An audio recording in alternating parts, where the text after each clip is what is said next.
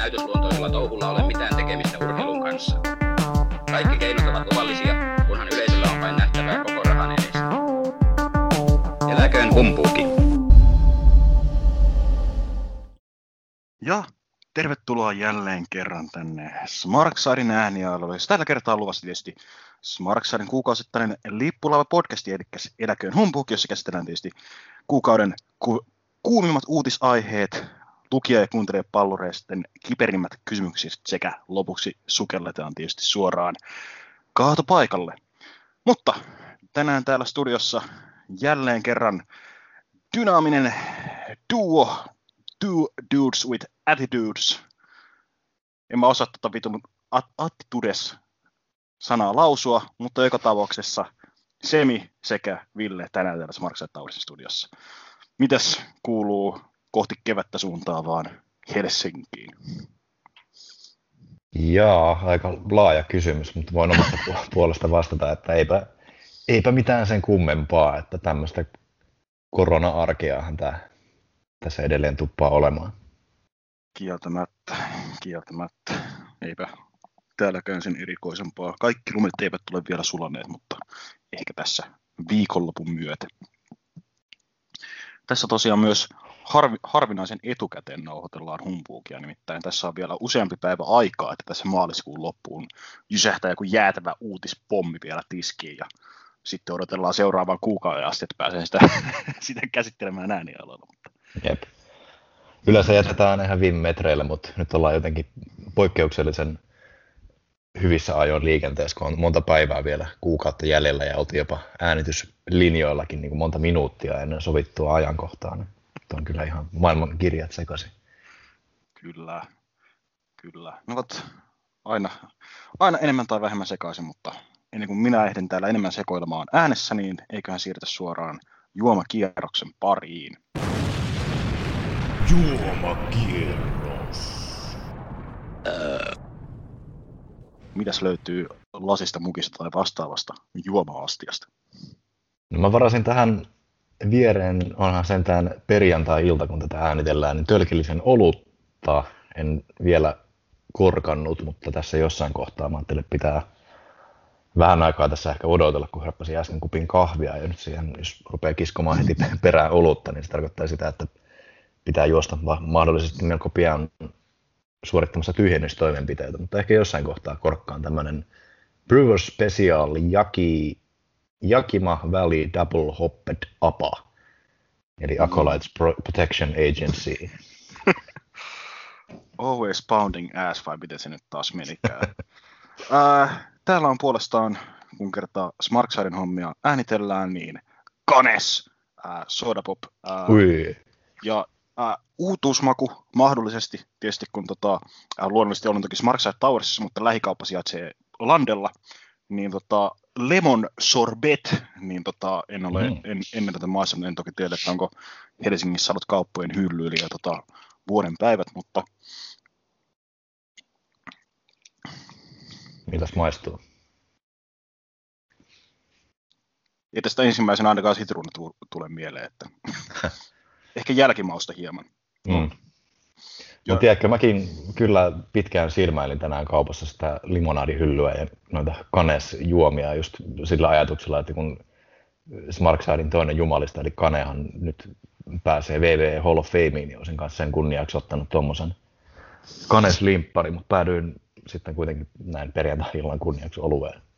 Sitähän minä en muistanutkaan, että Kane pääsee WWEn Hall of Fameen, koska WWEn Hall of Fame ei tänäkään vuonna Smarksiden jyrkkää uutiskynnystä ole päässyt ylittämään. Piti vaan siitä avautua, että paikallisessa lähikaupassa, joka näitä Kanea myy, niin sieltä on jostain syystä poistettu niiden tämä Kane-kola pois valikoimista, mikä oli oma suosikki. En tiedä, onko kokonaan lopetettu valmistus vai eikö täällä maalla vaan kiinnosta muut kuin nämä värikkäät juomat. Mutta ehkä siinä tarpeeksi puhetta nesteistä tällä kertaa. Täytyy semmoinen kommentti heittää, että mä rupesin näitä oluttölkkiä tutkimaan, niin tässä on kyljessä niin kuin ruokasuositus, mikä nyt ei sinänsä ole mitenkään erikoista, mutta ainakin muistelisin, että Panimo Hiiden oluista löytyy vastaavasti sitten musiikkisuositus, niin mä rupesin miettimään, että pitäisiköhän niin kuin ruveta virittelemään jonkunnäköinen yhteistyöprokkisi jonkun pienpanimon suuntaan ja lyödä sitten pullojen ja tölkkien kylkeen niin painisuositus. Oi. Extra hot IPA suositus, Kane vastaan Big Show. Kyllä. Mutta eiköhän tässä vaiheessa ole aika siirtyä sitten uutiskatsauksen pariin.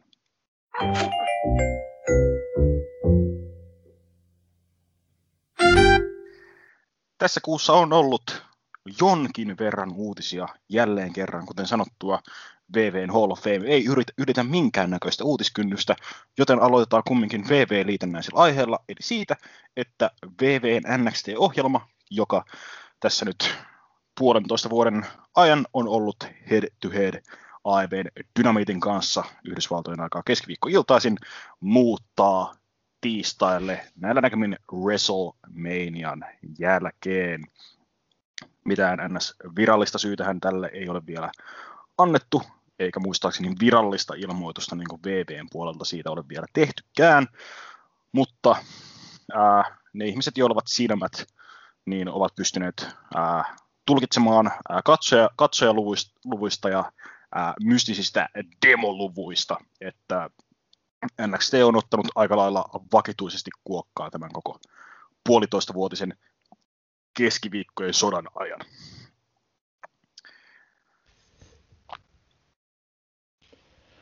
Niin, mitäs muita ohjelmia tiistai-päivisin tuolla Jenkkilässä tulee, vai tuleeko mitään? Siellä tuli Impact, mutta myös Impact haistoi tämän muuton nytten.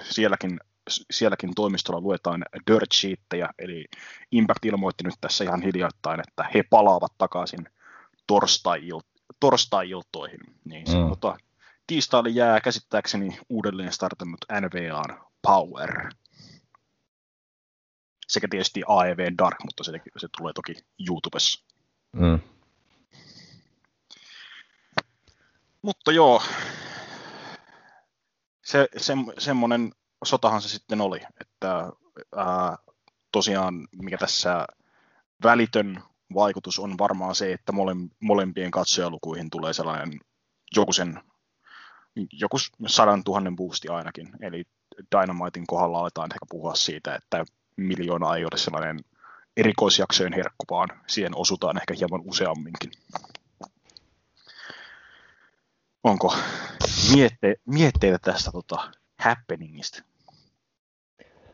Niin, mietin lähinnä semmoista, että kuinka paljon tässä niin kuin Dynamitein kohdalla semmoinen tietynlainen uutuuden viehätys on mahtanut niin kuin vaikuttaa. Et toki tässä nyt on 1,5 vuotta niin kuin myllätty menemään, mutta sehän nyt kuitenkin niin kuin periaatteessa saattaa olla aika ehkä lyhytkin aika, riippuu ehkä vähän mihin vertaan, mutta niin, mielenkiintoista nähdä, että miten Dynamitein katsojaluvut tästä lähtee kehittymään ja lähteekö jompikumpi sitten, tai yrittääkö WWE lähteä ehkä jossain kohtaa niin kuin nokittelemaan uudestaan. Että. Niin, tämä on silleen mielenkiintoista, että en muista, että milloinkaan viimeksi WWE on vetäytynyt joltain niin kuin, ohjelmaslotilta niin kuin minkään takia. Että jos siellä tehdään vuoden päästä semmoinen peliveto, että lykätään joku SmackDown keskiviikolle. NXT UK. Menestys on taattu. Mutta siis toki kiinnostaa, että miten nopeastipa se olut korkattiin sieltä. Täytyy, NXTstä ei ole niin hirveästi sanottavaa, niin täytyy vähän ottaa tästä hörppyä, jos tulee jotain ideoita. No niin. Luonnollisesti kiinnostaa myös, että mihin suuntaan NXTn katsojaluvut, niin kuin, mihin suuntaan ne kehittyy, koska mitä muistaakseni näistä katsojaluvuista on pystytty sanomaan, niin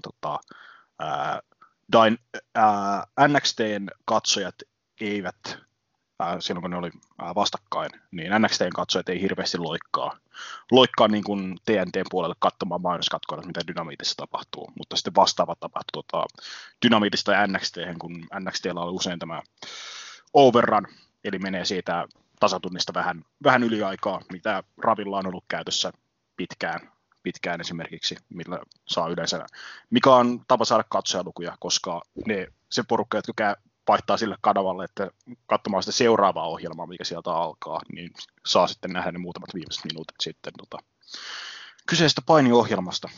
Niin, tällaista justiinsa, että Dynamiitin katsojia on hypännyt sitten katsomaan NXT:n niin kuin loppuminuutin. Että tällaista trendiä on havaittu kumminkin näissä katsojaluvuissa. Että nyt sitten kiinnostaa nähdä, että millä tavalla nämä näkyy, kun on sitten oikeasti eri päivinä. Saako NXT sitten tai saako Dynamite niitä NXT-katsojia, jotka on silleen, että no kai mun pitää jotain paineja katsoa keskiviikkona. Saako naarattua näitä ihmisiä? Niin. En mä tiedä, mä heitän tälleen ihan niin kuin mututuntomalta ja pohjaan nämä väitteeni en yhtään mihinkään. Että NXT:tä luultavasti katsoo semmoinen niin kuin tietynlainen WWE-fanijoukko, joka katsoo ja fanittaa WWEtä. Ja puolestaan sitten niin kuin Dynamitea voisin kokea, että seuraa ehkä enemmän semmoinen niin kuin laajemman painimaun omaava fanikirjo, joka saattaa sitten, kun tilaa nyt vapautuu, niin katsoa myös sen tiistaisen NXT:n sitten. Eli mutuuden, että NXT saa tästä semmoisen pienen nousun ehkä kyllä katsojaluvuissa. Joo. Ei kai tästä sen enempää. VV voitti Nitron, voitti Impactin, mutta nyt jäi kakkoseksi, ainakin toistaiseksi Dynamitelle, kun jotain siirtoja tässä tapahtuu. Milloin olet viimeksi katsonut NXT:tä? Jeesus Kristus.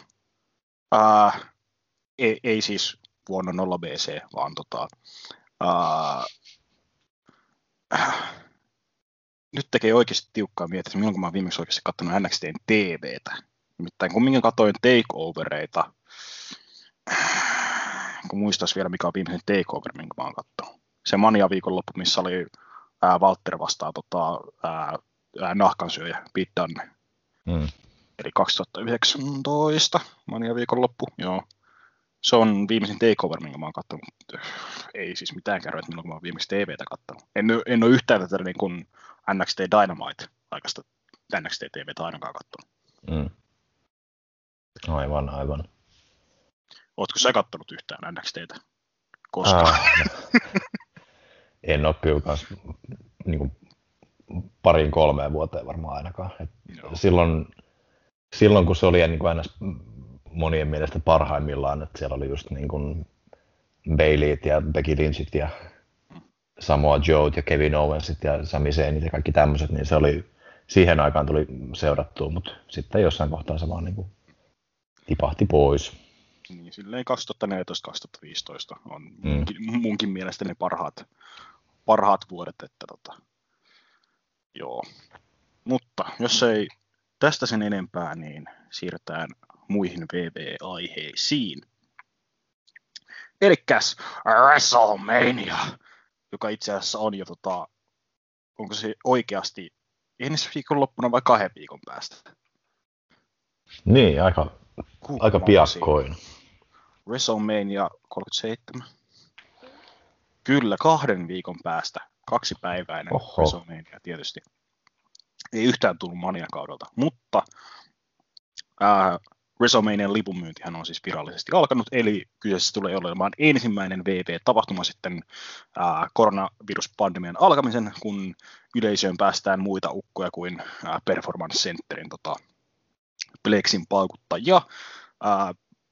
Alun perin VV ilmeisesti vähän tähtäili, että olisivat saaneet 45 000 ihmistä katsomoon molemmille päiville, mutta että olisivat päässeet sanomaan, että vetivät enemmän porukkaa kuin Super Bowl kyseiselle stadiumille, mutta sitten joutuivat asettamaan sen siihen 25 000 per päivä.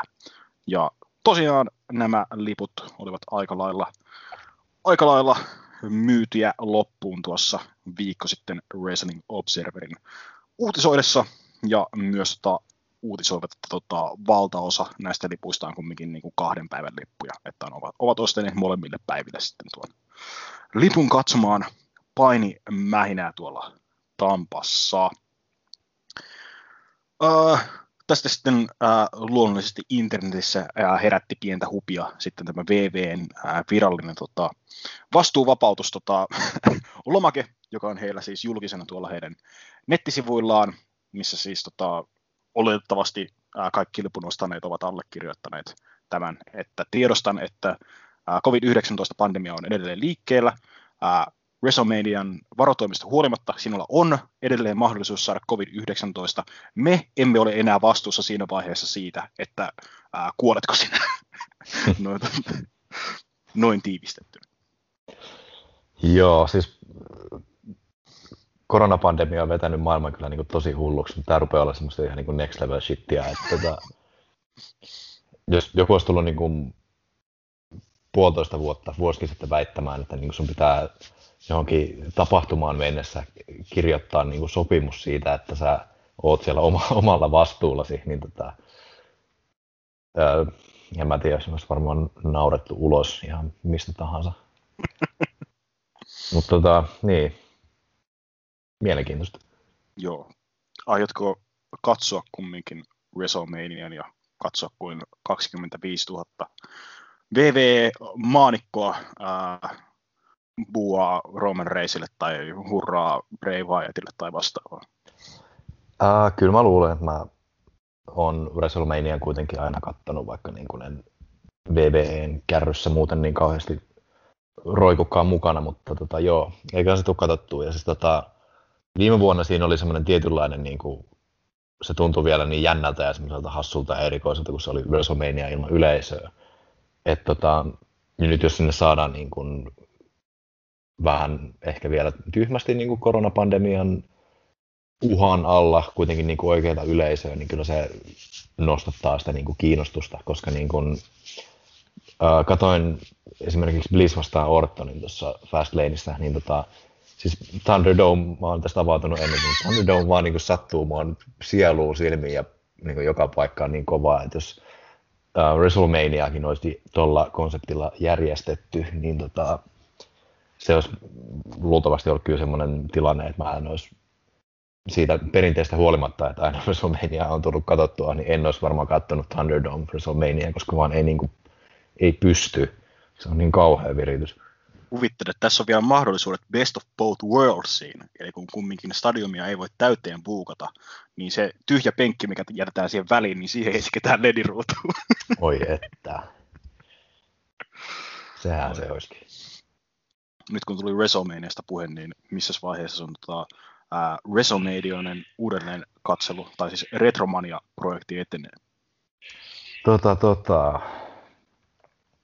Mullahan se tilaus loppui tuossa taannoin, kun mä otin sen vaan silloin kuukaudeksi, niin olisiko mä 16 ehkä ehtinyt katsoa.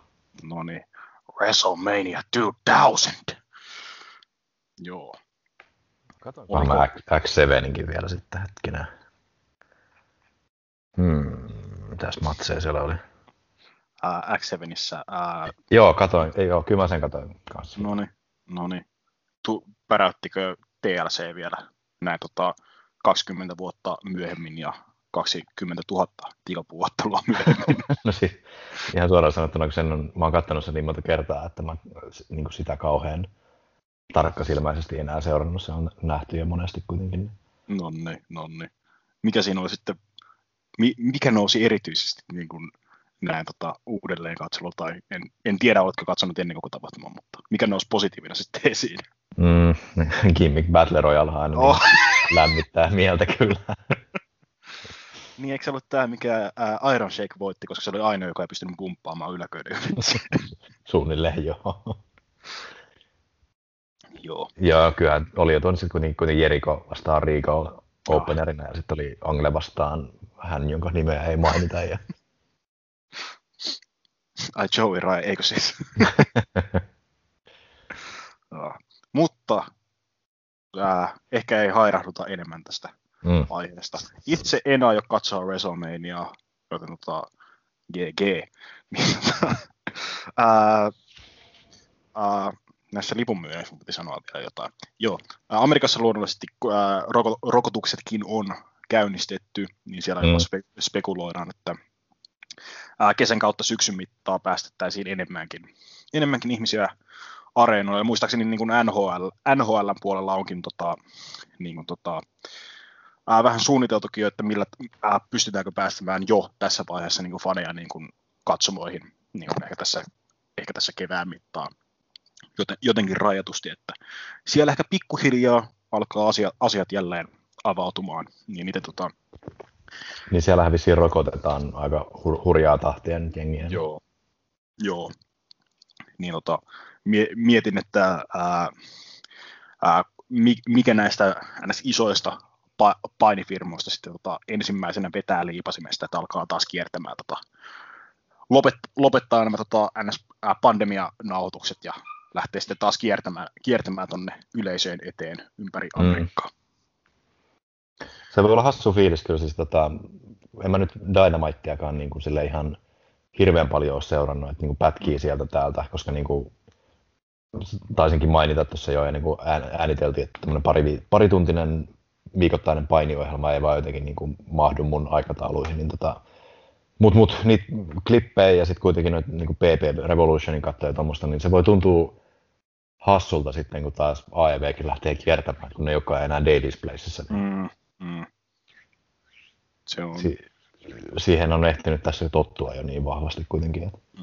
Se on positiivinen totuttelukysymys siihen vaiheessa kyllä, että pääsee palaamaan normaaliin edes sillä tavalla, että pystyy katsomaan, että miten jenkkilöissä säädetään. Enemmän toki odottaa sitä, että Japanissa saa ihmiset vihdoin huutaa, mutta mutta ei ehkä Manian lipunmyynnissä sen enempää, mutta VV-aiheita vielä riittää. Voi jukranpujut. Kuten viime kuussa tai sitä edellisessä kuussa mainittiinkin, niin jenkkilöissä WW Network siirtyy ja on tällä hetkellä siirtymässä NBC:n Peacock-suoratoistopalveluun.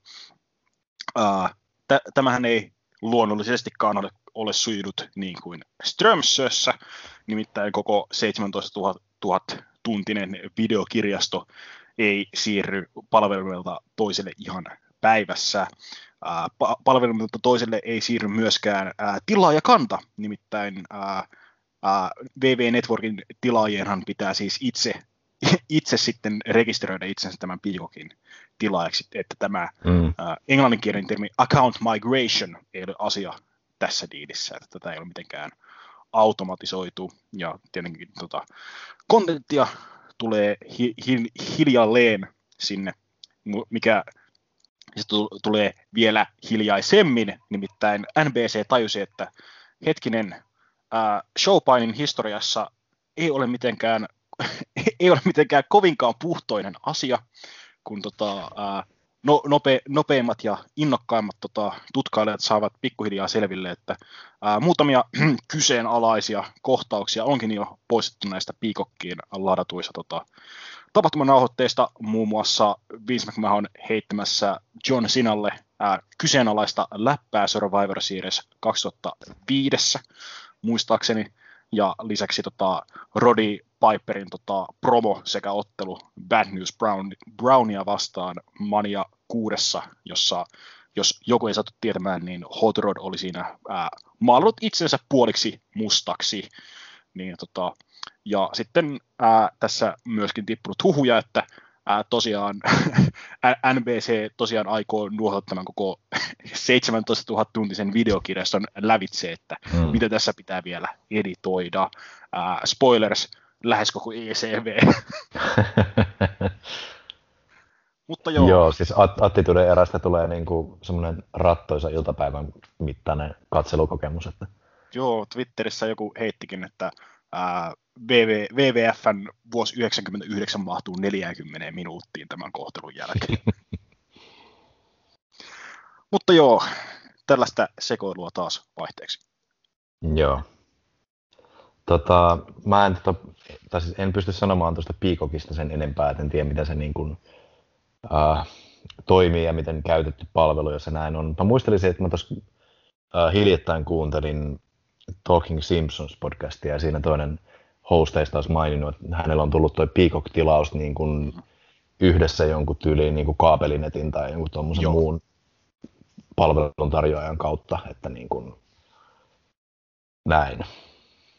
Joo, se on osittain tulee myös niin kuin tuollaisissa kaapelidiileissä kanssa. Että mitä muistat tässä käytettävyydestä, niin kuulemma hakutoiminto on ihan perseestä. Nimenomaan näiden painijuttujen kohdalla aina. Jos se on käyttöliittymä on niin kuin huonompi kuin mitä networkissa nykyään, niin sitten ollaan jo kyllä aika syvällä. Joo, ja tosiaan WWEhän on tässä vaiheessa pessyt kätensä tästä, että we already got their money, brother. Tämä on tosiaan kaikki, mitä tästä eteenpäin tapahtuu, niin on tosiaan NBC käsissä, kuten tämä kyseinen mahdollinen sensurointiprosessi, mitä tälle arkistomateriaalille lähdetään nyt tässä tekemään. Mutta siis mulle ei tule ainakaan mieleen, että tuleeko sulla niinku toista tämmöistä keissiä, missä niinku, suoratoistopalvelu on ostanut jonkun toisen vastaavan ja niinku ne sulauttaa ne ohjelmistot yhteen. Mulle ei tule ainakaan toista keissiä mieleen. Ei nyt mullekaan tuu kyllä kieltämättä mieleen vielä tällaista. Kyllä niitä on pakko olla tapahtunut, jotain tällaisia pienempiä. Tai onhan WW Network on niin kuin pieni niin kuin oikeasti maailman suoratoistopalveluiden mittapuulla, mutta tällä painifanin näkökulmasta on toki iso juttu. Mutta ei tuu mieleen, mutta mun mediakulutus onkin välillä mitä on. Niin onko se tyyppi, joka ostelee vielä niin kuin DVD-levyjä? Oi, aika lailla. No niin. ihan hiljattain ei ole kyllä valitettavasti tullut osteltua DVD-levyjä, mutta ei ole päässyt koluamaan edesmenneen Anttilan alelaareja. Just olin sanomassa, että kun ei voi enää sunnuntai-aamupäivästä krapulassa mennä Anttilan pläräilemään niin ale-DVD-laareja, niin Mutta. Joo, onko sulla tästä sensuuritoimenpiteestä jotain ajatuksia? Niin, tämähän on se niin sanottu kuuluisa kaksiteräinen piippu. Eli ihan kiva, että siis editoidaan tuollaista nykypäivän ja silloisenkin päivän kriteereillä kyseenalaista materiaalia. N-sanojen viljely vuonna 2005 ei ollut silloinkaan ihan okei, ei ollut yhtään okei silloinkaan, niin, mutta sitten myös se, että kumminkin historioitsija sisällä niin haluaa kumminkin säilyttää tämän kaiken niin kuin kohtuullisen alkuperäisessä muodossaan. Että kumminkin kun fyysinen media, vaikka itse DVD niillä olenkin, niin se on sellainen kuolevaa kansanperintöä sekin tavallaan, niin se kun tämäkin valtava WW Networkin arkistomateriaali, niin se siellä niin kun, jossain Titan Towersin niin kun, VHS-säilyä lukuun ottamatta, niin se on kaikki niin kun, pilvessä. Ja sitten jos sitä lähdetään niin kun, editoimaan, niin mitä kaikkea sitten siitä katoaakaan. Niin. Että toki siinä on tällaista kyseenalaista materiaalia, mutta mä näen myös sen arvon sen säilyttämisessä, jos sen näin voi ottaa ilmaista. Joo, aika niin kuin samoilla linjoilla on sunkaan, että mä en välttämättä niin kuin, tai siis, niin, en ainakaan haluaisi, että mitkään matskut niin kuin lopullisesti häviää mihinkään, mutta mä kyllä mieluummin ehkä niin kuin näkisin, tai toivoisin, että niin kuin noita ei silleen varsinaisesti niin kuin sensuroitaisi, vaan niihin voitaisiin lisätä vaikka sitten vaan jotkut niin kuin disclaimerit, että nyt on tämmöistä matskua, ja sitten jossain tapauksessa voi olla just niin kuin, että tämä nyt oli vaan, tämä niin kuin jotenkin, tämä oli tämmöistä ajankuvaa, tai sitten niin kuin jotenkin muuten vaan niin kuin laittaa disclaimerit siihen ja jotenkin pistää ne vaikka jonkun, niin kuin, en mä tiedä, ikärajaa blogin tai semmoisen niin kuin parental control settien taakse tai jotain, mutta niin kuin, koska niin kuin, pidän sitä niin kuin just arvokkaana kuitenkin, että pystytään tavallaan niin kuin näkemään, että okei, että ollaan tehty tämmöistä niin kuin, ollaan mogailtu ja tehty tämmöistä niin kuin kyseenalaista matskua aikoinaan, että ja pystyttäisiin siitä jotenkin niin kuin ottaa opiksi ja parantamaan ja se ei mun mielestä onnistu niin hyvin, jos ne matskut vaan niin kuin leikataan pois ja lakastaan matoalle piiloon. Ne, jotka eivät opi historiasta, ovat tuomittuja toistamaan sitä, kuten joku minua viisaampi on joskus todennut. Mutta noista disclaimer-jutuista piti sanoa, koska mä muistan, että me ollaan joskus aikaisemmin keskusteltu jostain vastaavanlaisesta aiheesta, joskus aikoinaan. Todennäköisesti silloinkin on ollut kyseessä WW Network jollain tasolla. Niin, Olisiko se ollut toi viime kesän Speaking Out-aalto? Joo, se oli silloin, koska Riptide editoi kokonaan pois kaikki matsit, missä on ollut niitä syytettyjä, ja Progress editoi kaikki David Starrin matskut pois, poisti Havokin promoja jne. silloin. Niin tosiaan disclaimer-juttu, niin kansainvälisellä foorumeilla puhuttiin, että esimerkiksi jollain Disneyn 50-luvun animaatioissa, mitkä on jossain Disney Plusassa tai vastaavassa, niin niissä on sellainen alun disclaimer, että tämä on tehty 50-luvulla, me ei oltu ehkä yhtä fiksuja silleen, joten ottakaa se huomioon tätä katsottaessa. Joo. Niin tällainen olisi ihan fiksu ratkaisu, mutta sitten sieltä nostettiin myös esiin, että okei, tässä on kyseessä Disney, maailman suurin mediabrändi ja niin kuin kohtuullisen arvostettu niin kuin popkulttuuri-asia. Mikki Hiiri, kaikkien lasten sankari, jne. Ja sitten meillä on showpaini, mikä on Amerikassa white trash entertainment, niin siinä vaiheessa, että pistetäänkö me tähän vaan disclaimer, että asiat olivat vuonna 1999 toisin, vai sillä tavalla, että annetaanko me kesäharjoittelijoille kirves ja sanotaan, että okei, tosta voi ottaa reippaalla kädellä pois, niin ainakaan kukaan ei tule valittamaan meille asiasta. Niin. Mutta mieti sitä kesähessua, joka istuu leikkaamassa jotain Chris Benoitin matseja pois sieltä. Mieti sitä kesähessua, joka ei ole sekuntiakaan elämästään tuhlannut showpainille ikinä, ja sanotaan, että okei, tässä on sun kesäduuni, ala katsomaan. Tossa on lista asioita, mitä tästä pitää saada pois.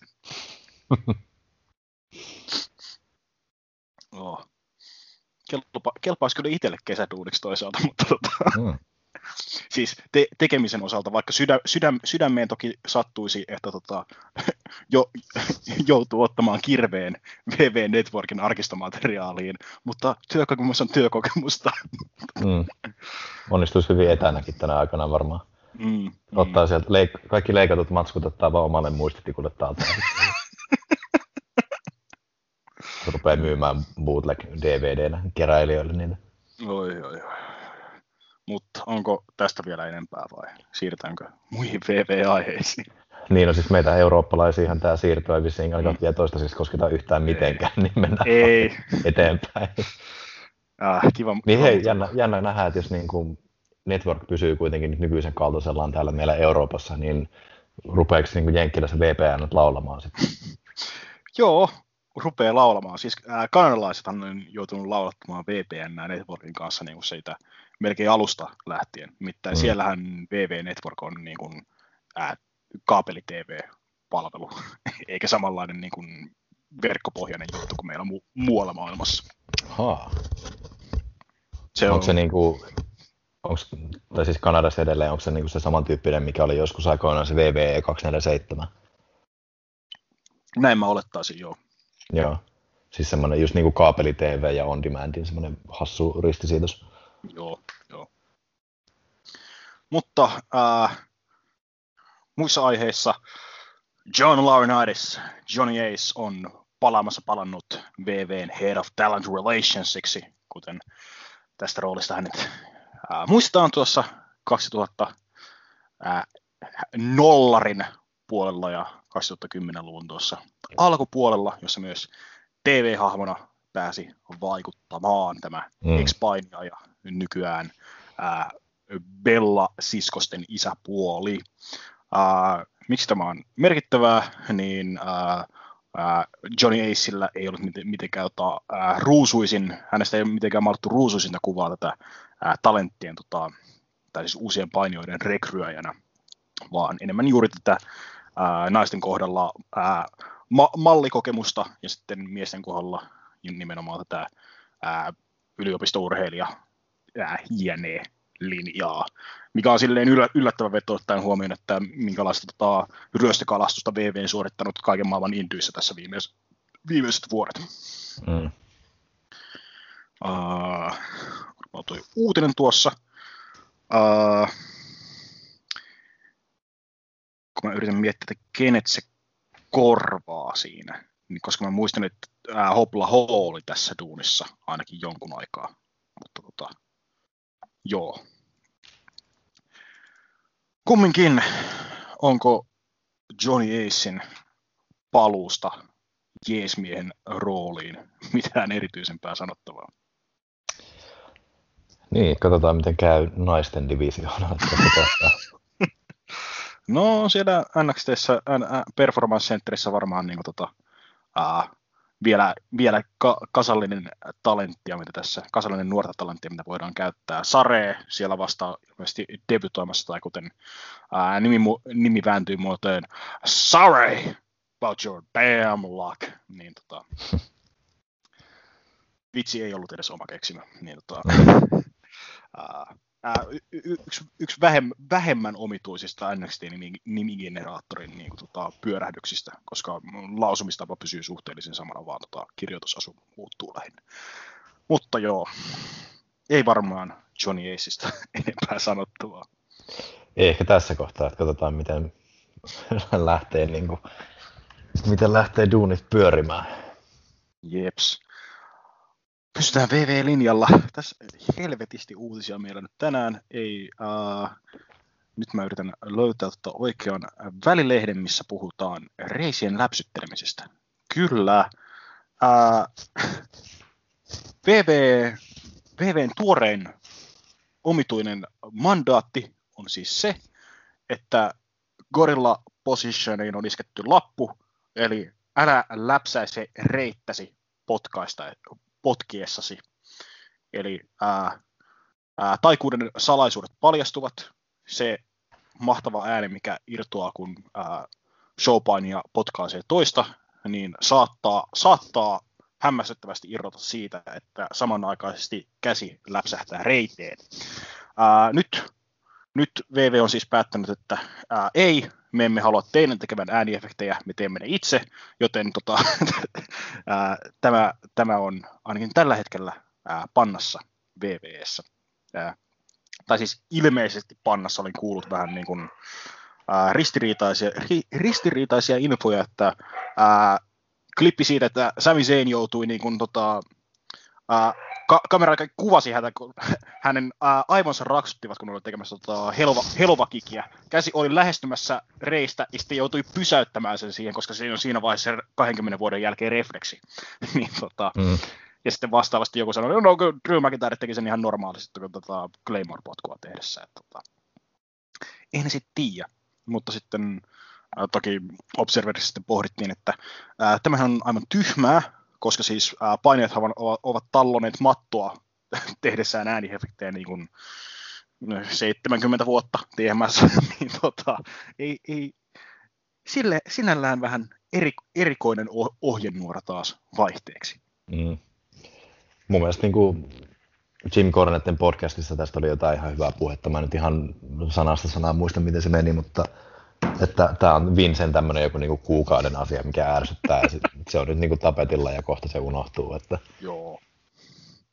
Ja siis kun tämä toikin on semmoinen, minkä voi tehdä niinku hyvin huonosti tai hyvin huonosti. Että. Aika lailla.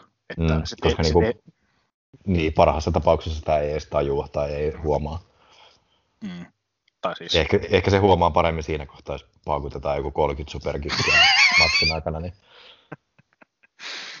Joo, siis eihän siihen kiinnitä huomiota, ellei sitä nyt satu niin kuin tietämään.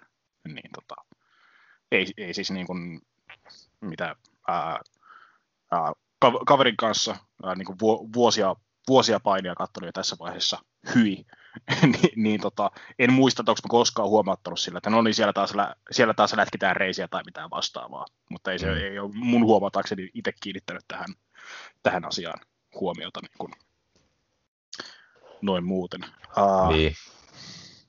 Ja siis katsotaan vaan, niin ihan jollekin Drew McIntyrellekin lätkästään sakkoa tämmöistä niin varmaa. Jollekin NXT Nobodylle voidaan niinku ihan semmoinen joku kosmeettinen lappu ehkä kirjoittaa, mutta ei niinku kellekään vähäkään nimekkäämälle en usko tulevan mitään niinku seurauksia, jos tämmöinen käy. Joo. Tuossa piti sanoa, että miten se voi tehdä erittäin tyhmästi, on se, että läimäyttää reittä myös silloin, kun potku menee ohitse. ei sitäkään mitenkään hirvittävän usein sano, mutta kumminkin. Herra Vincent Kennedy McMahonin oudot aivoitukset osa, en enää edes muista, niin tämäkin, kuten Kornetteja sinä sanoit, että tämä tullaan unohtamaan taas parin kuukauden kuluessa. Sitten toivottavasti viimeiseen WWE-aiheeseen tässä uutiskatsauksessa, nimittäin Andrade Cien Almas, joka ennen WWE-uransa tunnettiin tietysti La Sombrana, pyysi vapautusta sopimuksestaan WWE kanssa. Ensin vastaus oli kieltävä, mutta muutama päivää myöhemmin Andrade pääsikin sitten twiittailemaan, että hallelujaa, olen vapaa, ja siitä hetkeä myöhemmin tulikin sitten WWEn puolelta virallinen ilmoitus, että La Sombra on päästetty vapautettu sopimuksestaan, ja mahdollisesti myös ilman tätä 90 päivän karenssiaikaa, että se nyt on iso vonkale niin sanotusti vapailla markkinoilla, mikä myös tuolla herätti kysymyksiä aiheesta, mutta käsitellään se ehkä tässä uutisaiheessa enemmänkin. Mitkäs fiilikset tästä? No siis Andrade La Sombra ei kyllä mulle ole koskaan mitenkään hirveästi herättänyt mitään tunteita, koska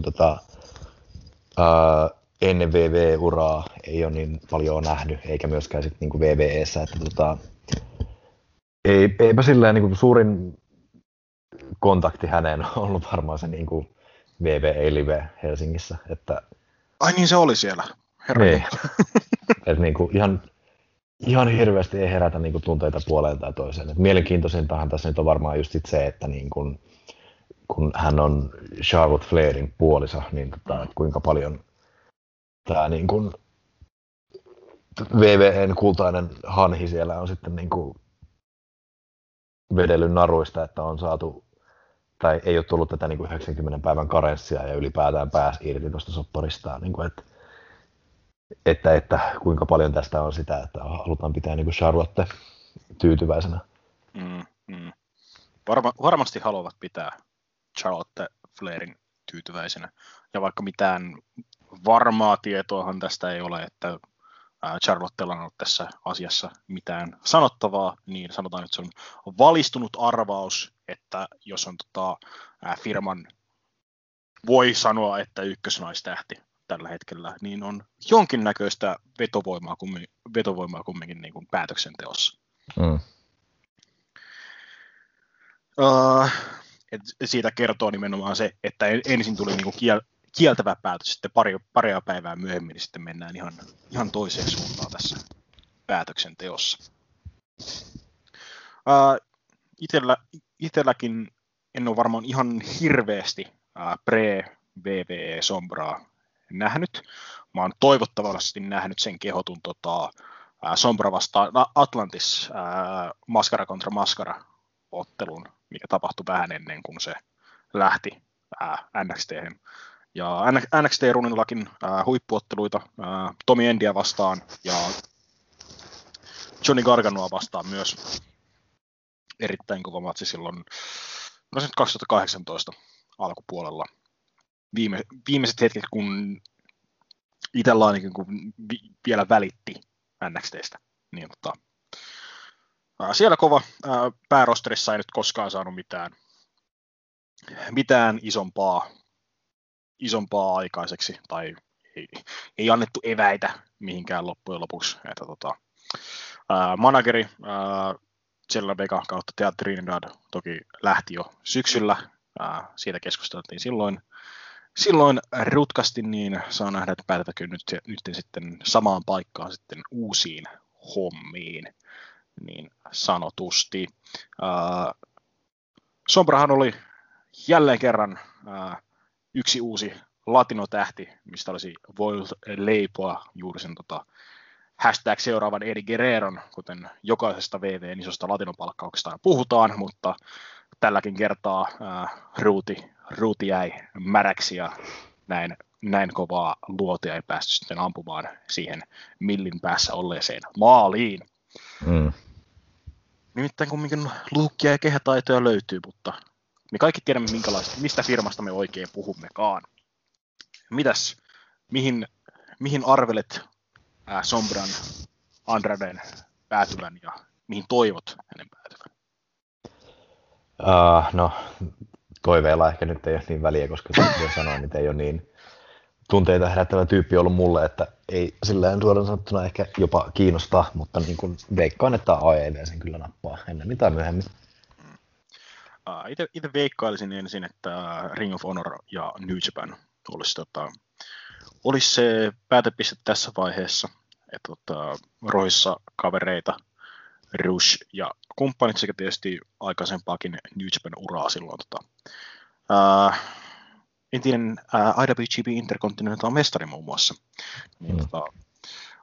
Uraa sieltäkin päästä löytyy alkuperäisen Los Ingobernables poppoon perustaja jäsen kumminkin. Ja, ei siis Japanin osaston, vaan sen ihan Meksiko-osaston perustaja jäsen, niin siellä varmasti otettaisiin avosylin vasta. Ja tietysti sitten Meksikon suunnassa CMLL, mutta Meksikossa vielä koronatilanne jyllää kohtuullisen kovana, ja tietysti kun on Flairin kanssa yhdessä, niin todennäköisesti haluaa myös pysyä sitten Amerikan puolella ja työskennellä jossain amerikkalaisessa promootiossa.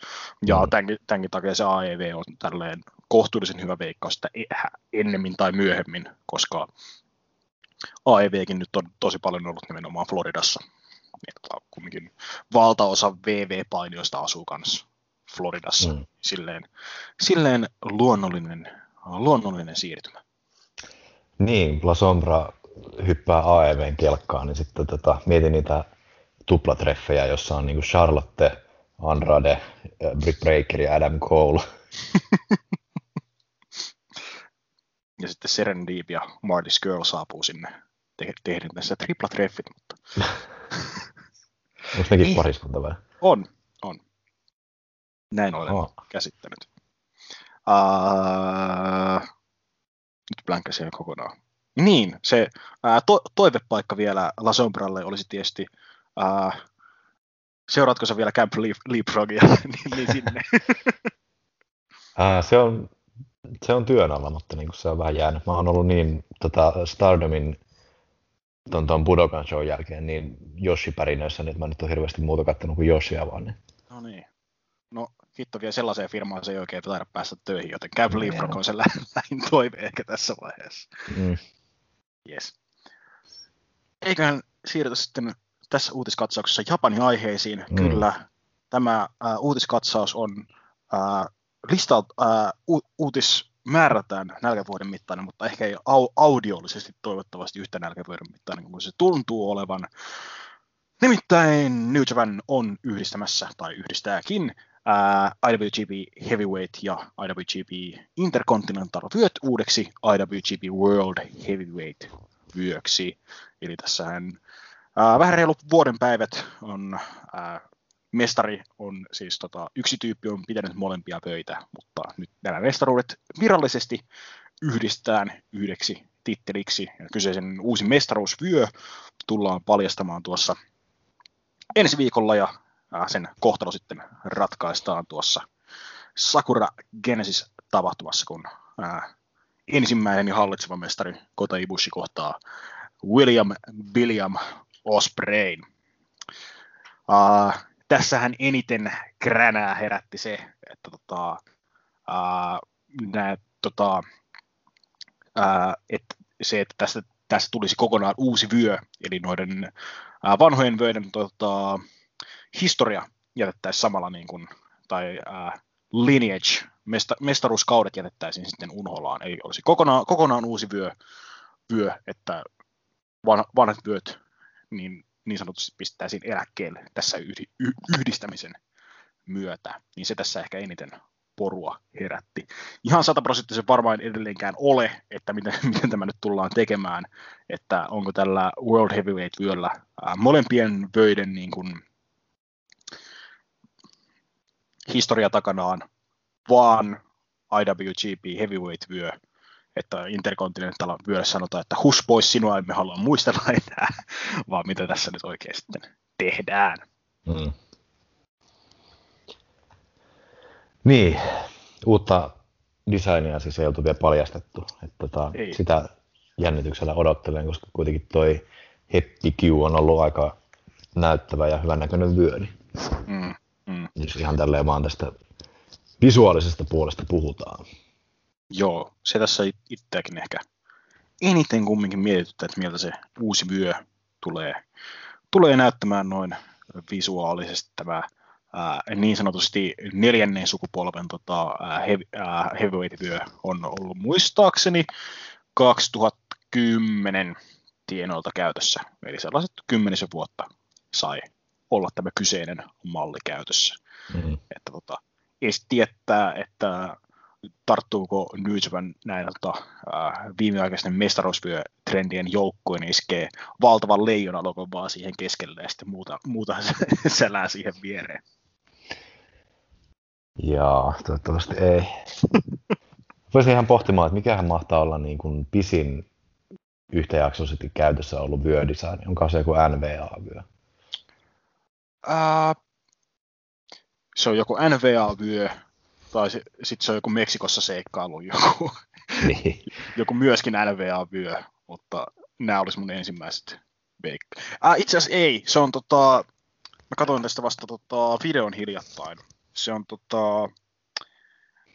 olisiko ollut All Japanin All Asia Tag Team Championship, jotka on 60-luvulta tyyliin. Nyt Suomen johtava Googlen All Asia Tag Team. Mä ihan varmasti olen lukenut tästä jotain. Tuolla näkyy Cage Match vittu. Wikipedia Cage Match, tuplakombinaatio.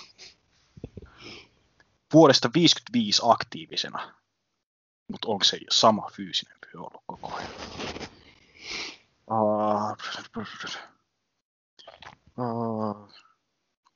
Oldest Active Title. Missä ei kyllä sanota, että se on sama fyysinen vyö. Kyllä mä haluaisin sanoa, että se on sama fyysinen vyö, mutta ihan 100% varmaan. Purreisuprofessori, kun kuuntelet tämän kohdan, niin kiitos, voitko varmistaa asian. Mutta joo. Niin, mitä sä oot ylipäätään mieltä, että missä tilanteissa ja kuinka usein tai kuinka harvoin tuommoista niin kuin vöitten designia pitäisi ylipäätään muuttaa? Tämä nyt on ehkä niin kuin sillä lailla käy järkeen tietyssä mielessä, kun 2 mestaruutta yhdistetään, mutta noin niin kuin muuten. Jos vyödesign toimii, niin silloin sitä ei tarvitsisi vaihtaa, on se mun mielipide. Että siis niin. Mä nyt yritän miettiä, että onko sellaista järkevää hetkeä vaihtaa niin kuin vyödesignia niin kuin muuta kuin yhdistämis. Silloin, jos se vyö alkaa fyysisesti mennä erittäin huonoon kuntoon, tai no siis toki kaikilla isolla firmoillahan on niin kuin varakappaleet kaikista vöistä. Niin, siis joku WWN harrastaa niin kuin harrasti uudelleen suunnittelurumpaa kohtuullisen aktiivisesti, niin Intercontinental vyö uusittiin vasta reilu vuosi sitten, muistaakseni, ja US-vyö kanssa joskus pari vuotta sitten, kumminkin. Niin ei sille mun mielestä ole tarvetta. Niin kuin siis, jos se hyvä estetiikka löytyy kerran, niin mitä vittua sitä enää vaihtamaan? Toki sille voi keksiä storyline-syyn. Lucha Undergroundissa niiden ensimmäinen mestaruusvyö revittiin kahtia, ja sitten ne sai uuden mestaruusvyön, missä oli hieman erilainen design, mikä näytti, että se oli oikeasti suunniteltu, eikä ollut lätkästy niin kuin 3 laattaa nahkaa ja sanoi, että tämä on valmis nyt. Näinpä juuri. Niin, tuosta niinku yhdistymisestä kyllä, niin mun mielestä se olisi vähän sääli, jos tässä nyt unohdetaan noiden aikaisempien mestaruuksien noin niin kuin historiat sitten, koska se on ollut mun mielestä kuitenkin semmoinen niin kuin siisti pikku lisämauste NJPWssä just se, että niin kuin mestaruusmatseja ennen tulee se video, missä näytetään niin kuin mestareita ja sitten puhutaan aina siitä, että kuinka mones mestari on, ja ne on semmoisia niin kuin siistejä mausteita. Joo. Joo, eipä siinä. Joo, muuten tästä ei ehkä ihan niin hirveästi ole silleen niin kuin mielen päällä, koska tämä on ollut vähän semmoinen niin kuin, sitten kun, eikä sitten jos, koska niin kuin, on se nyt ollut tietyllä lailla aika selvää jo siitä asti, kun näitä vöitä on niin kuin yhdessä kannettu, että kyllä nyt jossain vaiheessa sitten yhdistetään. Se piti vaan sanoa noista uudesta jutusta, että tämähän ei ole ensimmäinen kerta, kun New Japan niin kuin NS vaihtaa tämän päämestaruuden. Silloinkin on jätetty nämä edelliset mestaruuslinjaajat niin kuin menneisyyden mutiin, mutta silloin oli helppoa jättää, koska se historia oli Inoki. Niin, se oli kohtuullisen helppoa hyljätä vielä siinä vaiheessa, mutta nyt yli 30 vuotta myöhemmin niin ei enää yhtä yksiselitteistä ole mestaruuskausien historia. Nyt aiheessa pysytään. New Japan nimittäin ei jaksa odottaa ensi tammikuulle asti, vaan palaa Tokyo Domeen jo tässä toukokuussa itse asiassa tapahtumalla, jonka nimeä en juuri nyt muista. Olisiko löytynyt joku Wrestle Grand Slam tai joku vastaava, kuten nämä japanilaiset tapahtumat yleensä ovat nimetty kovin jännästi. Mutta miksi Tokyo Dome? Miksi nyt? Ensimmäistä kertaa sitten vuoden 2005, kun Dome-tapahtuma on jossain muussa kuussa kuin tammikuussa, koska silloin oli Noahin Destiny oli Tokyo Domessa, mutta minulla ei ole nyt juuri käsilläni Eggshells-kirjaa, jossa puhutaan jokaisesta Tokyo Domessa järjestetystä painitapahtumasta, niin en voi varmistaa, että minä vuonna New Japan on edellisen kerran järjestänyt 2 Tokyo Dome-tapahtumaa samana vuonna. Ja syy on se, että koska ei voi täysiä halleja täyttää, niin vedetään niin paljon porukkaa kuin pystytään kumminkin Tokyo Domeen, että siis sitä 40 000 ihmistä sinne ei saada, mutta saadaan huomattavasti enemmän porukkaa kuin yleisrajoitusten alla olevia NS-normaaleja tapahtumapaikkoja. Niin, isompi halli, niin mahtuu enemmän turvavälejä. Jep.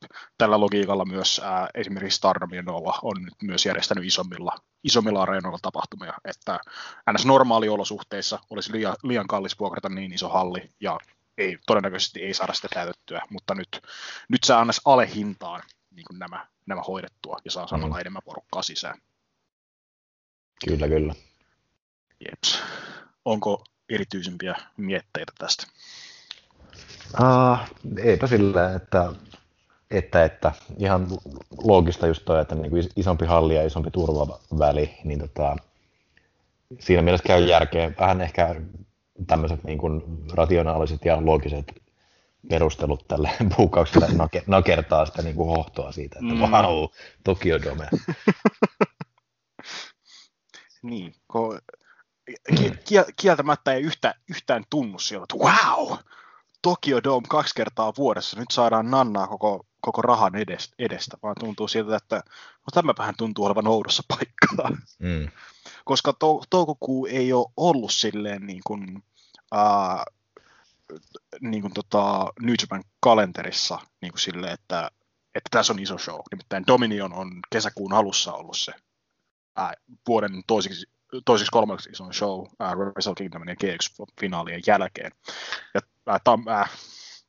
toukokuu on yleensä yhdessä tuolle Best of the Super Juniors-turnaukselle, niin silleen vähän jännään väliin sattuu tämä, että ei ole hype edes niin kuin normi New Japan kalenterissa ihan suurimmillaan. Mutta tämä nyt varmaan on se Dominionin korvikeshow, että varmaan ihan kohtuullisen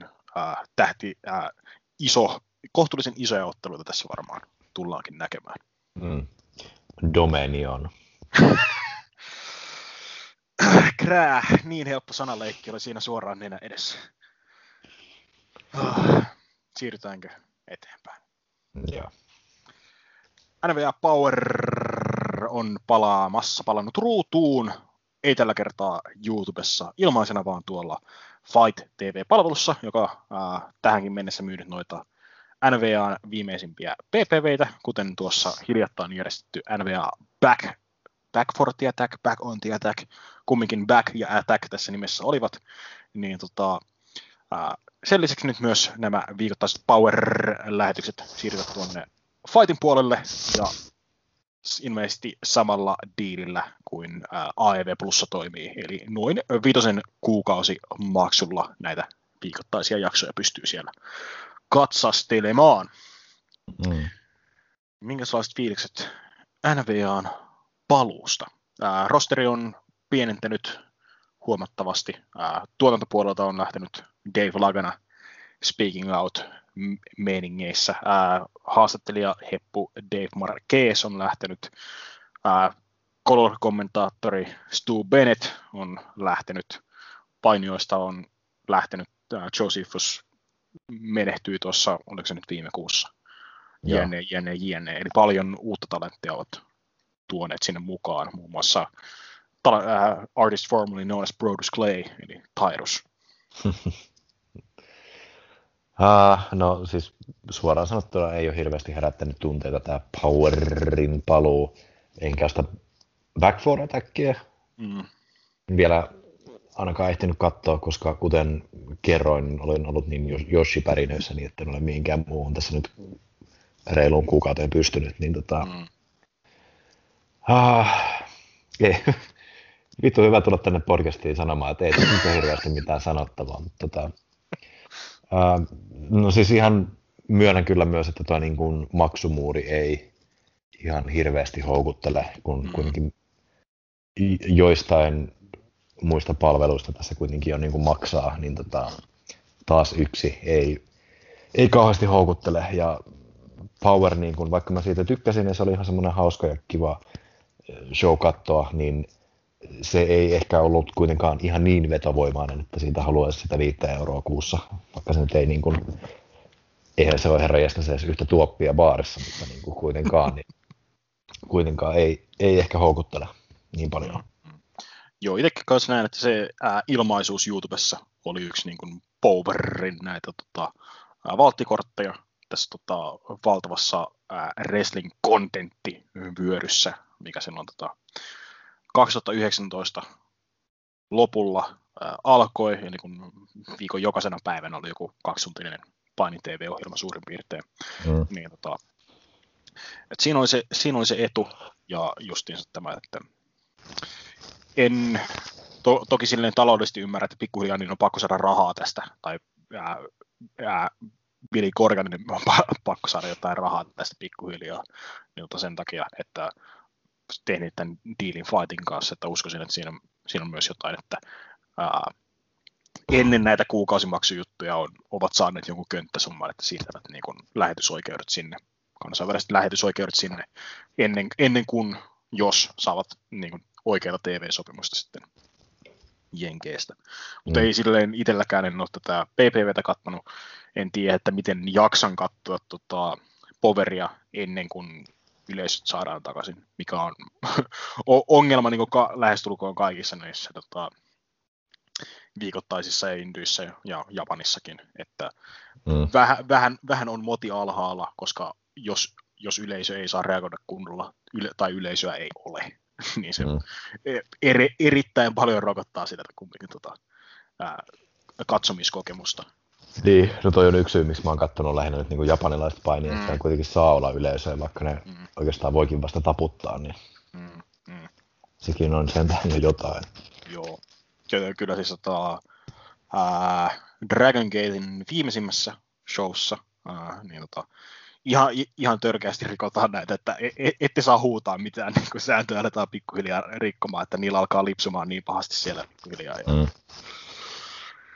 Mikä on toisaalta ihan hauskaa, vaikka ei pitäisi olla hauskaa maailmanlaajuisen vaarallisen pandemian edessä.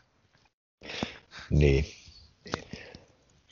Mä yritin katsoa Dragon Gatea tuossa yksi päivä, mutta siinä kävi semmoinen klassinen, että mä laitoin sen telkkariin pyörimään ja sitten mä puuhastelin jotain muita projekteja siinä samalla, niin se pyöri siinä ja mä en katsonut sitä niinku ollenkaan. Nerokasta. Mitä sä yritit pistää pyörimään? Se oli joku hiljattainen korakuen se oli. Joo, eli se maaliskuun korakuen varmaan. Joo. Ei mikään paras mahdollinen aloitus korakuen kieltämättä. Rakastan Dragon Gatea, mutta tämän vuoden korakuenit ei ole ollut mitenkään erityisen erikoisia. Tammikuussa niillä oli ihan vitun hyvä pääottelu, mutta muuten on ollut kohtuullisen hiljasta vielä. Ja koska Dragon Gatein vuosi on vähän sillä tavalla, että ne aloittaa kunnolla vasta maaliskuussa. Että 2,5 ekaa kuukautta vähän sellaista läpsyttelyä ja sitten vasta aletaan niinku pistämään niinku kierroksia pikkuhiljaa. Että. Kyllä mä jossain kohtaa yritän ihan niinku oikeastikin muutenkin kuin vaan niinku taustahälinnänä. Joo. Sitten kun me päästään samaan tilaan taas puroresuprofessorin Punavuoren puroresuteatteriin taas joskus katsomaan porukalla settejä, niin silloin pitää pyörättää joku Dragon Gate Showkin porukalla, niin minäkin pääsen joskus pätemään niin kuin jostain historiasta, minäkin tiedän jotain. Tai sitten Riku vaan sanoo mulle, että ei se noin me kyllä mennyt. Mutta sehän meni sopivasti sivuraiteille NBA Powerista, mikä ehkä kertoo siitä, että meillä ei siitä enää hirveästi sanottavaa. Kyllä, eteenpäin. Halutaanko me skivata tämän Ring of Honor-juttu tästä ylitse? No sä voit kertoa se ainakin. Alright. Rakkaat kuuntelijapalluraiset, jotka kuuntelevat Eläköön Humpuukia loppuvuodesta 2019 muistavatkin. Eli silloin Ring of Honor oli pienoissa liemessä, kun Joey Mercury vuoratti Twitterissä kovastikin likapyykkiä kyseisen firman niin kuin, pyörittämisestä, eli miten talenttia kohdeltiin backerillä loukkaantumistapauksissa, ja miten ylipäätänsä puukkaus ynnä muut meni, ja miten Kelly Klein myös itse nosti esiin, että miten surkeita palkkaa hän sai kyseisestä firmasta. Niin nyt Kelly Klein ja Joey Mercury ovat nostaneet erilliset oikeusjutut Ring of Honoria vastaan.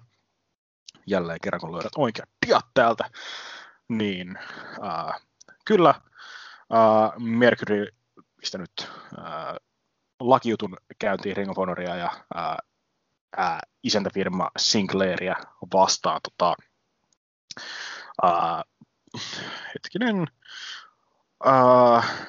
misclassification as an independent contractor rather than an employee, voi Jeesus taas mennään, niin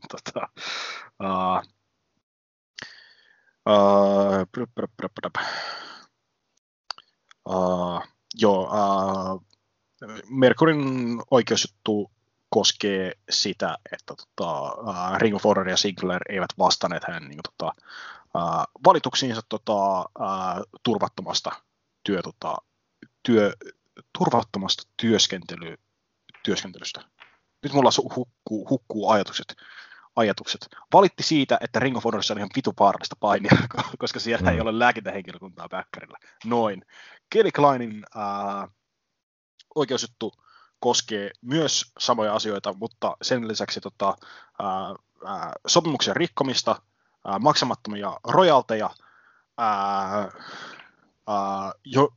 pieninäköistä seksuaalista häirintää, ja tässä siis nimettynä Ring of Honorin toimitusjohtaja Greg Gilliand, Hunter Johnson, joka siis tunnetaan paremmin nimellä Delirious, Ring of Honorin pitkäaikainen buukkaaja ja pääkouluttaja Ring of Honorin dojossa, Joe Koff, Ring of Honorin toinen näistä johtohahmoista, sekä myös Jay Lethal, mikä tässä myös nimenomaan näissä seksuaalinen häirintä kohdissa nostettu esiin. Tällaista pikkujuttua taas. Tai siis tämähän on nyt 1,5 vuotta vanhaa, mutta nyt on vihdoin päässyt tähän niin kuin, lakipykälien tiirailukohtaan näissä jutuissa. Niin, sopivasti tälleen 9th anniversary tapahtuman kynnyksellä nostaa päätään. Kyllä. Mutta siitä ei sen enempää. Siitä 1,5 vuoden päästä taas seuraava päivitys, miten tämä edistyy. Siellä on taas edistyminen, että nämä jutut on pudotettu. Sinclairilla on paljon enemmän rahaa kuin näillä 2 yksityishenkilöillä. Kädet on pesty aiheesta, and life goes on. Mutta vielä lähestulkoon päätetään uutiskatsaus kotimaahan, jossa vihdoin ja viimein, voisi niin sanoa, FCF Wrestling paljasti, että kyllä vain tämän edellisessä tapahtumassa alkaneen joukkueturnauksen mestari ja voittaja julistetaan ensimmäiseksi FCF Wrestlingin joukkuemestareiksi, ja nämä kyseiset fyysiset vyötkin myös paljastettiin tuolla sosiaalisessa mediassa. Ihan kotimaista käsityötä. Oliko se nyt tuusulalainen firma tai käsityöläinen, joka nämä vyöt oli omin käsin tehnyt? Pieni hetki, tarkistetaan. Pitää näistä nyt kuitenkin antaa krediitit oikeaan suuntaan. Niin Joo, eli Anu Eco Design, ja saattoi olla muistaakseni ehkä keravalainen koruseppa. No, joo. Oli tehnyt nämä siis laattaosat ja sitten tämmöinen niin kuin Rebel Leather Helsingistä oli tehnyt nämä itse nahkaiset vyöt. Nonni. Tosiaan, tätä on pitkään kaivattu, pitkään pyydetty, ja nyt se on hyvä saada, kun kaikki parhaat joukkueet on rikottu. Niin, ei. Hyvä saada.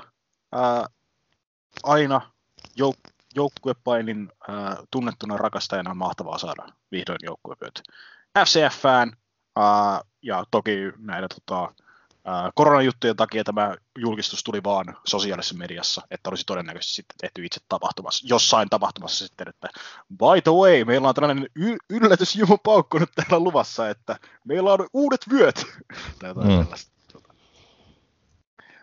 Joo, ei ollut ihan se niin kuin alkuperäinen suunnitelma tästä paljastuksesta tämä, mutta käy se näinkin. Onpahan jotain, mitä odotella sitten. Niin. Ja joo, eipä silleen tässä. Voi kuinpa Smooth & Stonerilla olisi ollut mahdollisuus olla Suomen ensimmäiset joukkueen mestarit, mutta ei. Kaikkea hyvää ei voi saada. Niin, ja tosiaan tähän rikkoi ihan jonkunnäköisen uutiskynnyksenkin, kun tuossa Keski-Uusimaa lehdessä asiasta kirjoitettiin. Joo, luitko sen koko jutun vai? Luin kyllä joo, ja siis siellähän oli asiaa kommentoimassa myös näiltä äänialoilta tuttu henkilö, eli vanha kunnan Salomon Stopper Marttila, joka siis nämä vyöt on suunnitellut. Katos perhana. Tätä mä en tiennytkään, koska minä kitsana ihmisenä en pulittanut tätä Keski-Uusimaan tilausta, että mä olisin päässyt lukemaan tämän artikkelin. Mahtavaa saada tällaisia uutisia. On se Salomon aika epeli sekin. Mutta pitääkö tästä sanoa vielä jotain muuta kuin, että tämä on hyvä uutinen? Tämä on hieno, upea, erinomainen, mahtava, aivan tajunnan räjäyttävän, käsittämättömän hieno uutinen. Aivan mahtavaa, kuten Don West sanoisi. Mikä ei ole aivan mahtavaa, on tietysti uutiskatsauksen päättävä kuukauden kuolemat -segmentti, jossa ei 3 nimeä tällä kertaa.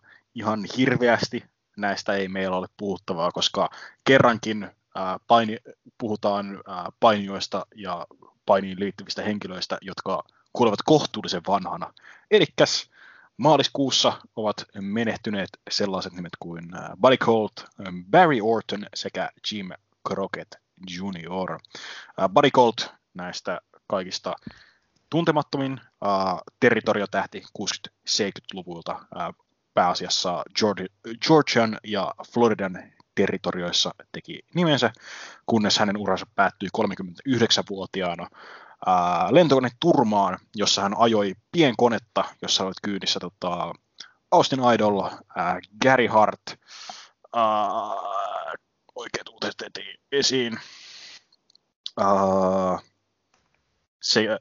Austin Idol, Gary Hart sekä Bobby Shane, ja näistä viimeisin tosiaan menehtyi tuossa kyseessä lentoturmassa vuonna 1975. Ja tosiaan Coltista ainakin Wrestling Observer, yksi 60-70-lukujen johtavista hiileistä, ja yksi tällainen tyyppi, jota harkittiin myös NWAn mestariksi, mutta syystä tai toisesta ei sitten sitä myötä saanut käsiinsä.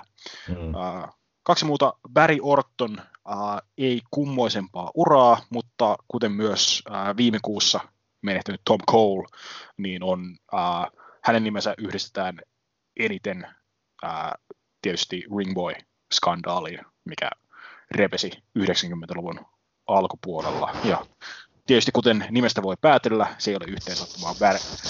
Barryhän on tosiaan nykyisen WWE-painija Randy Ortonin setä. Ja näistä kolmas on tietysti Jim Crockett Jr., josta kaikki painihistoriansa edes niin kuin päällispuolen tuntevat voivat veikata, että hän oli Jim Crockett Promotionsin omistaja sen jälkeen, kun hänen isänsä Jim Crockett Senior tämän viitan hänelle asetti 70-luvun lopussa, jonka sen lisäksi toimi myös NWAn presidenttinä 3 kautta 80-luvulla. Hänen käden jälkeen oli pitkälti se, että Ric Flair oli läpi 80-luvun NWA-mestari, ja lopulta se, että Jim Crockett Promotions oli oikeastaan viimeinen territorio pystyssä ja vahvin territorio pystyssä WWFn maan valloituksen jäljiltä, kunnes möi sitten Ted Turnerille, joka synnytti sitten tietysti WCWn World Championship Wrestlingin.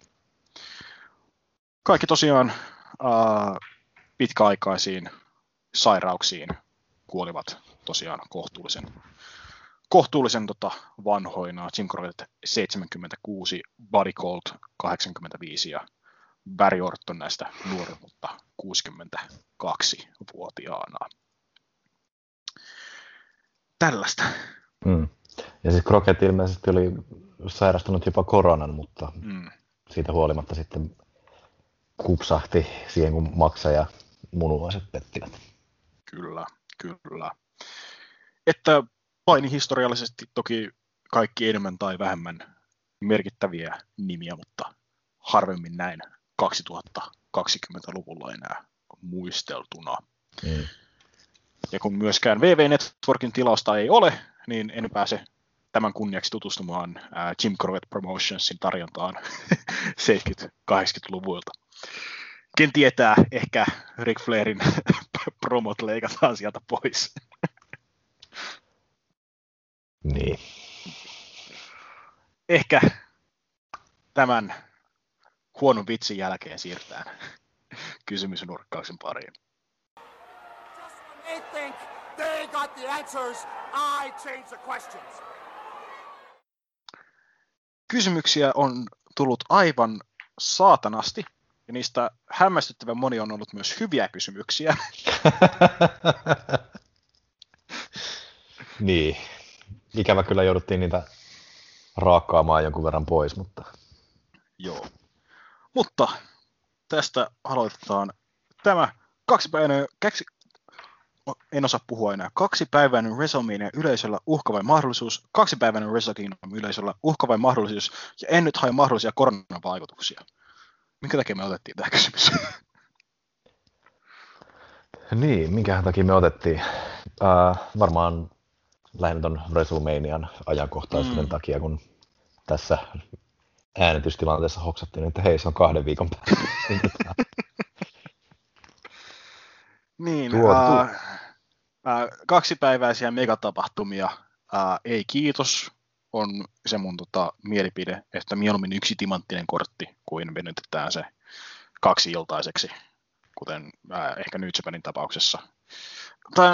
No joo, kyllä kävi, koska siellä oli täysin turhaa King of Pro Wrestling 2021 4-way paskaottelu, mutta joo, en tiedä tämän vuoden WrestleMania-kortissa ihan hirveästi muuta kuin, että siellä on Randy Orton vastaan Bray Wyatt Greater Match Everissä tai jossain vastaavassa, niin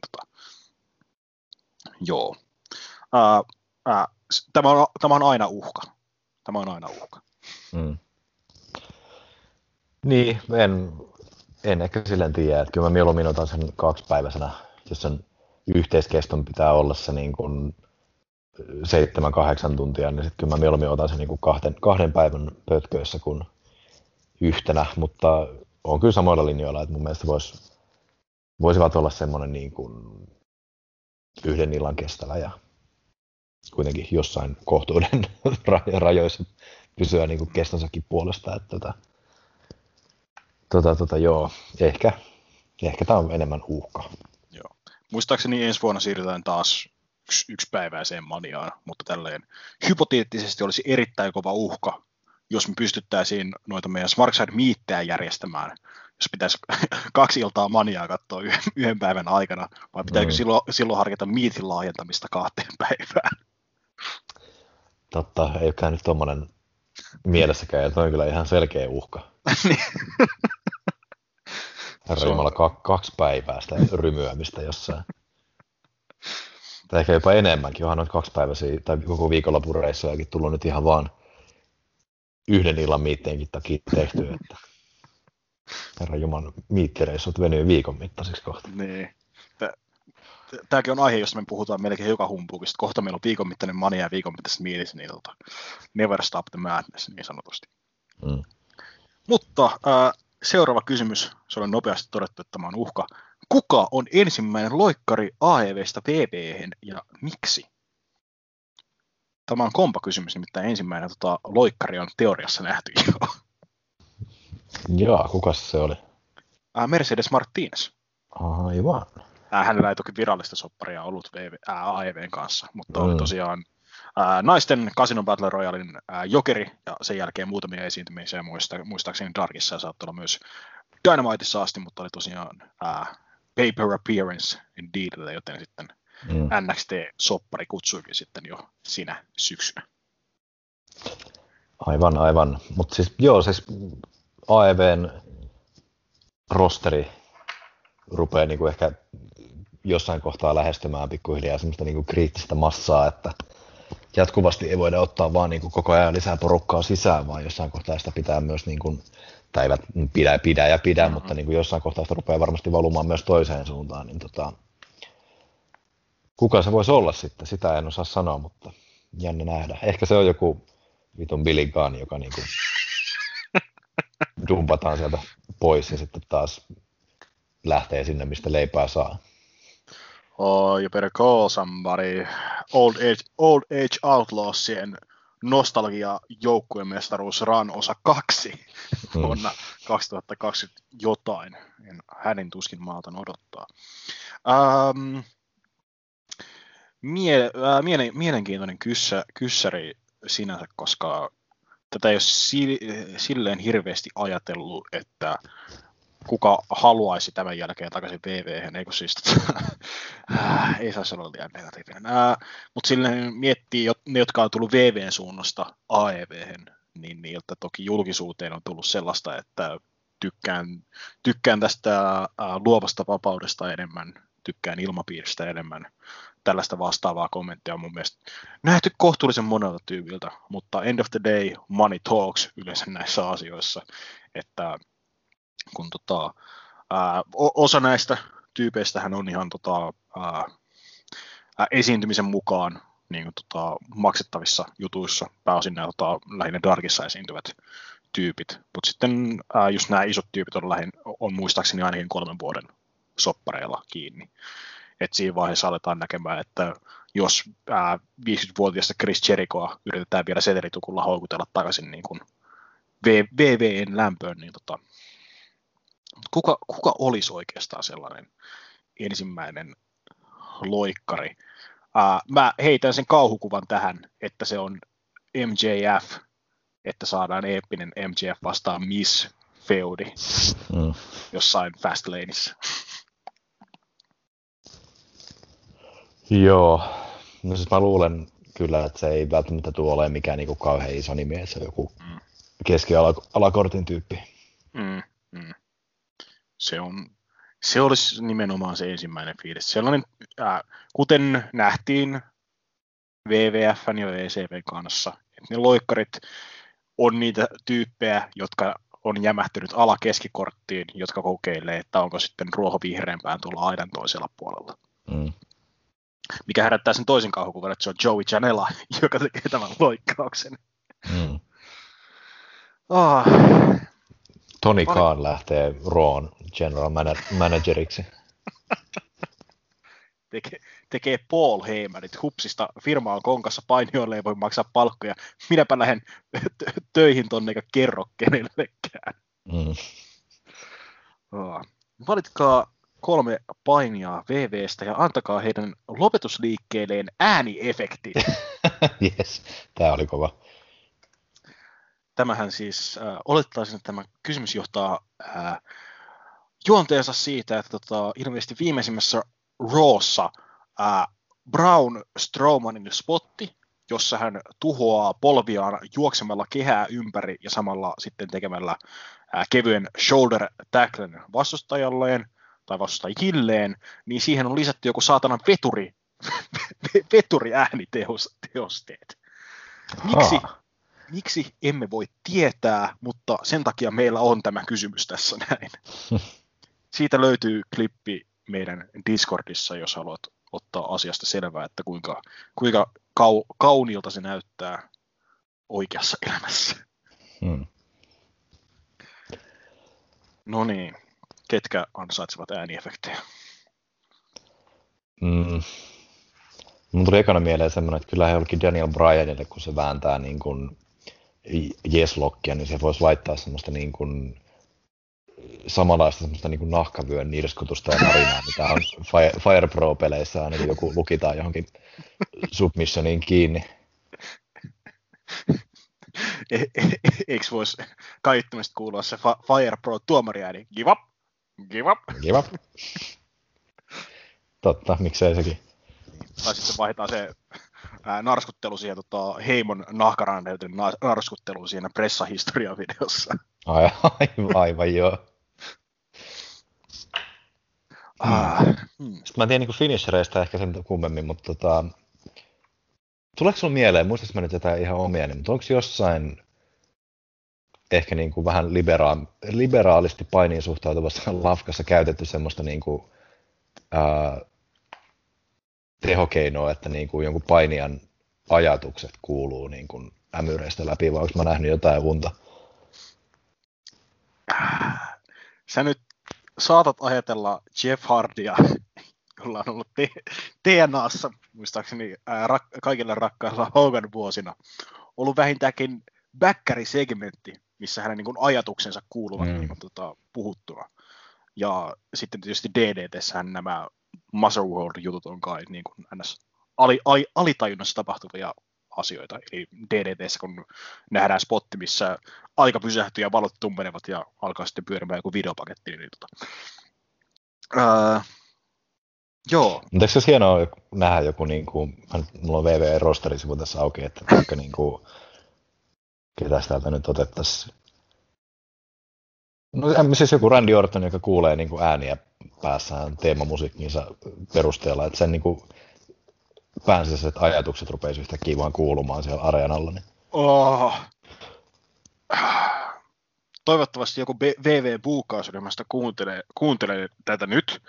Nimittäin kun siellä WrestleMania se nyt odottaa se Randy Orton vastaan Bray Wyatt osa 13, This Time It's Personal, niin justiinsa se, että näen jo sielun silmin tämän sinemaattisen ottelun, jossa Randy Ortonilla on mahdollisuus sytyttää Bray Wyatt jälleen tuleen, koska niin tehdään showpainin ottelussa.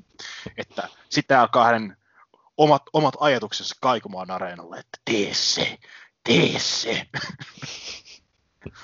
Samalla kun 25 000 ihmistä chanttää yleisössä, että en mä vittu tiedä, RKO tai jotain.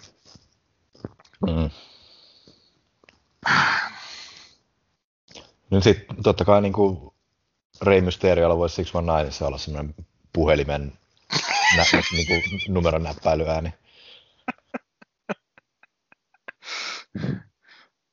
Aivan liian hyviä ideoita. Harmi, kun Sami Callihan ei ole enää NXT:ssä, sillä oli se hakkerigimmick. Onko siellä semmoista hakkerigimmickkiä nykyään? Ei ole hakkerikimmikkiä onneksi. No joo, siinä olisi voinut laittaa sitten finisherin semmoisen niin modemin yhdistysäänen. Oi. Sä oot tässä maininnut yli 3 varmaan tällaista erittäin aiheeseen. Ja mulla on vaan lyönyt tyhjää, että ketä WWEssä painii nykyään. Claymore Kickissä on joku räjähdys totta kai.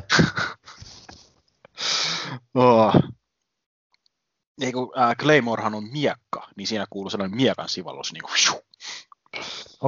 Vai Claymore on miekka? Mä oon ajatellut, että se on niin kuin Claymore semmoinen miina. Googlella olemaan Claymore Sword on kyllä kolmas asia, mitä ehdottaa. Skotlantilainen 2 käden miekka. Mulla tuli ensimmäisenä Wikipedia-artikkeli M18 Claymore on yhdysvaltalaisvalmisteinen viuhkamiina. No niin. En tiedä, missä se kertoo, että toinen ajattelee miekkaa ja toinen ajattelee miinaa, mutta kumminkin. Ehkä se on tuo skottimiekka, se vaikuttaa niin kuin todennäköisemmältä. Sitten siinä pitää olla semmoinen miekan kolahdus. Tai sitten alkaa kuulumaan vaan Braveheart-elokuvasta, joku täysin randomi kohtaus alkaa soimaan kaiuttamista. Teillä on Never Take Our Freedom, mutta nyt mun pitäisi keksiä joku vitun lopetusliikkeen ääniefekti, nimittäin sä oot varastanut kaikki hyvät jo. Ketä siellä on töissä? Mitä ne tekee? Adam Cole, kun se tekee jonkun sen Panama Destroyerin, niin alkaa kuulumaan jotain baby! Koska se on Adam Colen gimmikkihän on se, että se sanoo baby. Niin miksei. Tai kun Valtteri tekee chopin, niin kuuluu joku, en tiedä, haulikon laukaus. Ei, niin se nyt, kato, Valtterin ei tarvitse chopata enää niin kovaa, kun voi niin kuin, korvata ääniefekteillä. Näihin Lucha Undergroundissa käytettiin runsaasti ääniefektejä, mutta se on niin jälkieditoitu tällainen muutenkin. Tämän alkoi huomaamaan jossain vaiheessa, kun nämä kaikki chopit kuulostavat kovin samalta. Mutta siis toi on mielenkiintoista kyllä, miten niin kun ääntä voisi hyödyntää painimatsa enemmän. Et kun mä oon varmaan aiemminkin joskus puhunut Eläkööstä, jossa niin kun Cassandra Miyagi saat ruveta vaan kesken matsin niin kun vähän niin kuin tauntina moshaamaan, ja sitten sieltä lähti kämyreistä joku Megadeth soimaan. Niin tai sitten siinä Asukan eli Kanan jossain oman järjestämässä showssa, kun ne paini Meiko Satomuran kanssa matsi, missä joku soittaa niin kuin jotain japanilaista perinnesoitinta siellä taustalla koko matsin ajan ja tämmöisiä, niin nämä olisi kyllä mielenkiintoisia. Kieltämättä. Yksi ehdotus, jos se sulla tekee niin kuin tiukkaa, niin Nia Jack voisi ruveta käyttämään Banzai droppia ja siihen voisi leikata päälle sen yhden tietyn soundbitein sitten aina. Onko Fien parasta, mitä painissa on nykyhetkellä? No ainakin se on parasta, mitä WWEssä on tällä hetkellä. Voin sanoa, että ei ole, mutta tai ei ole parasta, mitä on painissa nykyhetkellä, mutta toisaalta en ole myöskään katsonut WWEtä. Niin en voi toki aivan varmaksi sanoa, että onko Fiend oikeasti niin kuin, Shakespeare-tason niin kuin, lorella täytettyä niin kuin painidraamaa, vai onko se sitten, mitä epäilen, WW-tuotantoarvoilla toteutettua yöluokan kauhua? Aika lailla, mutta se on ihan tavallaan niin kuin virkistävää niin kuin vaihtelua ollut jopa niin kuin kuitenkin vaikka niin kuin en katso WWEtä aktiivisesti, niin sieltä niin kuin somen puolelta on kaikennäköisiin klippeihin ja muihin sitä kuitenkin törmäilee, niin just tämä niin kuin Fiend, Bliss, Orton kuvio on vaikuttanut kuitenkin sen verran ihan niin kuin kiinnostavalta, että jopa yllätyksekseni katsoin sen ottelun Fastlaneista, ja se oli kyllä ihan niin kuin, en mä tiedä, voi välttämättä sanoa, että oliko se niin kuin ehkä varsinaisesti hyvä ottelu tai näin, mutta niin kuin, ainakin se oli mielenkiintoinen. Ja siis tämä kuvio jotenkin, kun se jotenkin niin kuin eroaa siitä normi WWEstä niin paljon, niin se on kuitenkin jollain tapaa niin kuin mielenkiintoinen.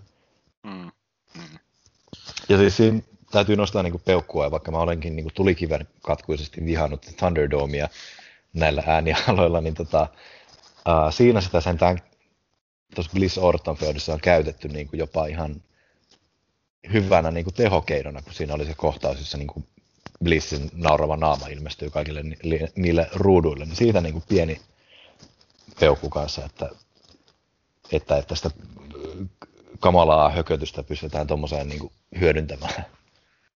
Joo. Jälleen kerran mun on paha sanoa viennistä mitään, nimittäin mä lähinnä näen niitä klippejä justiinsa internetissä ja mä sanon vaan, että joo, ei kovinkaan paljon innosta katsomaan WWEtä, mutta jokaisella on oma painimaku, jolle minä en voi mitään. Vaikka haluaisikin. Enkö minä voi vaan kertoa ihmisille, että Dragon Gate on paljon. Ettekö te ymmärrä? Ettekö te ymmärrä, että psykologia vajauksesta kärsivä lucharesu on oikeasti painin niin kuin korkein taso. Thunder Rosa vastaan Britt Baker. Oliko suuri yleisö valmis tähän vai onko verta vuotava nainen vieläkin tabu? Sä et ollut kerännyt tätä ottelua vielä katsoa, koska siinä olet aivan muissa naispainipsykooseissa tällä hetkellä, mutta eikö niin? Joo, en valitettavasti, mutta yritän järjestää sille kyllä jossain kohtaa aikaa. Mutta ootko nähnyt sen verran materiaalia, että tiedät, että minkälainen verikekkeri tässä sitten oli vai ootko senkään vertaa nähnyt? Joo, siis kyllä olen nähnyt ja niin, siitä, että oliko suuri yleisö tähän valmis, niin sitä mä en ehkä pysty sanomaan, mutta onko tihkunut minkälaista keskustelua on ollut, niin kuin sä noita kansainvälisiä foorumeita ehkä enemmän seuraat? Niin? Lähestulkoon pelkkää positiivista palautetta tälle matsille, mutta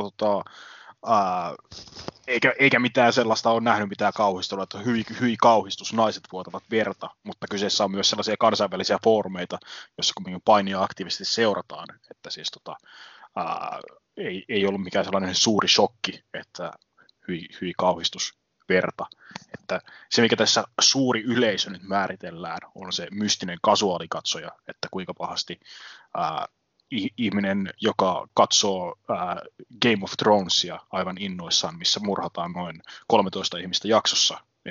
Tämä ei ole virallinen tieto. Miten suhtautuu siihen, että joku vuotaa verta televisiossa? Ja onko se vieläkin tabu? No niin, jälleen kerran rikosdraamuissa varmaan on nähty hirveämpiä asioita vuosien saatossa. Että siis, ja naisten painissakaan tämä ole, Yhdysvaltojen tasolla tämä on kohtuullisen harvinaista niin kuin NS Mainstream painissa, koska WWEssä en muista, että varsinaista blade jobbia on nähty naisten matseissa. Varmaan jotain vahingossa alkanut vuotaa verta, koska sellaista sattuu. It's a full body contact business. Niin, mutta siis edellinen kerta olisi nimenomaan Lucha Undergroundista Sexistar vastaan Mariposa, mikä mulle tuli ensimmäisenä mieleen, että missä on edellisen kerran niin verellä läträtty tähän malliin, että ja sitten kansainvälisesti tietysti toki vähän yleisempää Meksikossa tietysti, jos Luchador pistää maskara Luchas de Apuestas matsiin, niin totta kai silloin lähtee lapasesta ja tietysti Yoshimenoissakin, jos oikein väkivaltaiseksi aletaan, niin kyllä sielläkin verta vuodatetaan ja tietysti deathmatch-jutuissa tietysti. Ja indyissä tietysti, että kuten mä muistan, että tässä taisit kehua Limitlessistä sitä, oliko se nyt Ashley Box vastaan, oliko se Chris Statlander se hardcore-matsi silloin jonkun vuoden takaa? Joo.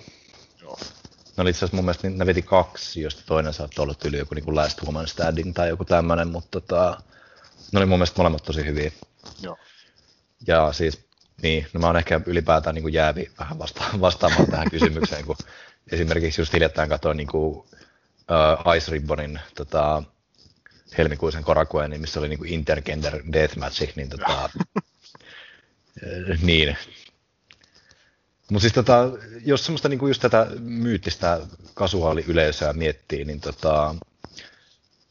Niin. Kun se voi olla, että suurin osa tästä niin kuin otannasta ehkä ikävä kyllä edelleen näkee naisten paininkin ylipäätään niin kuin semmoisena vessataukona,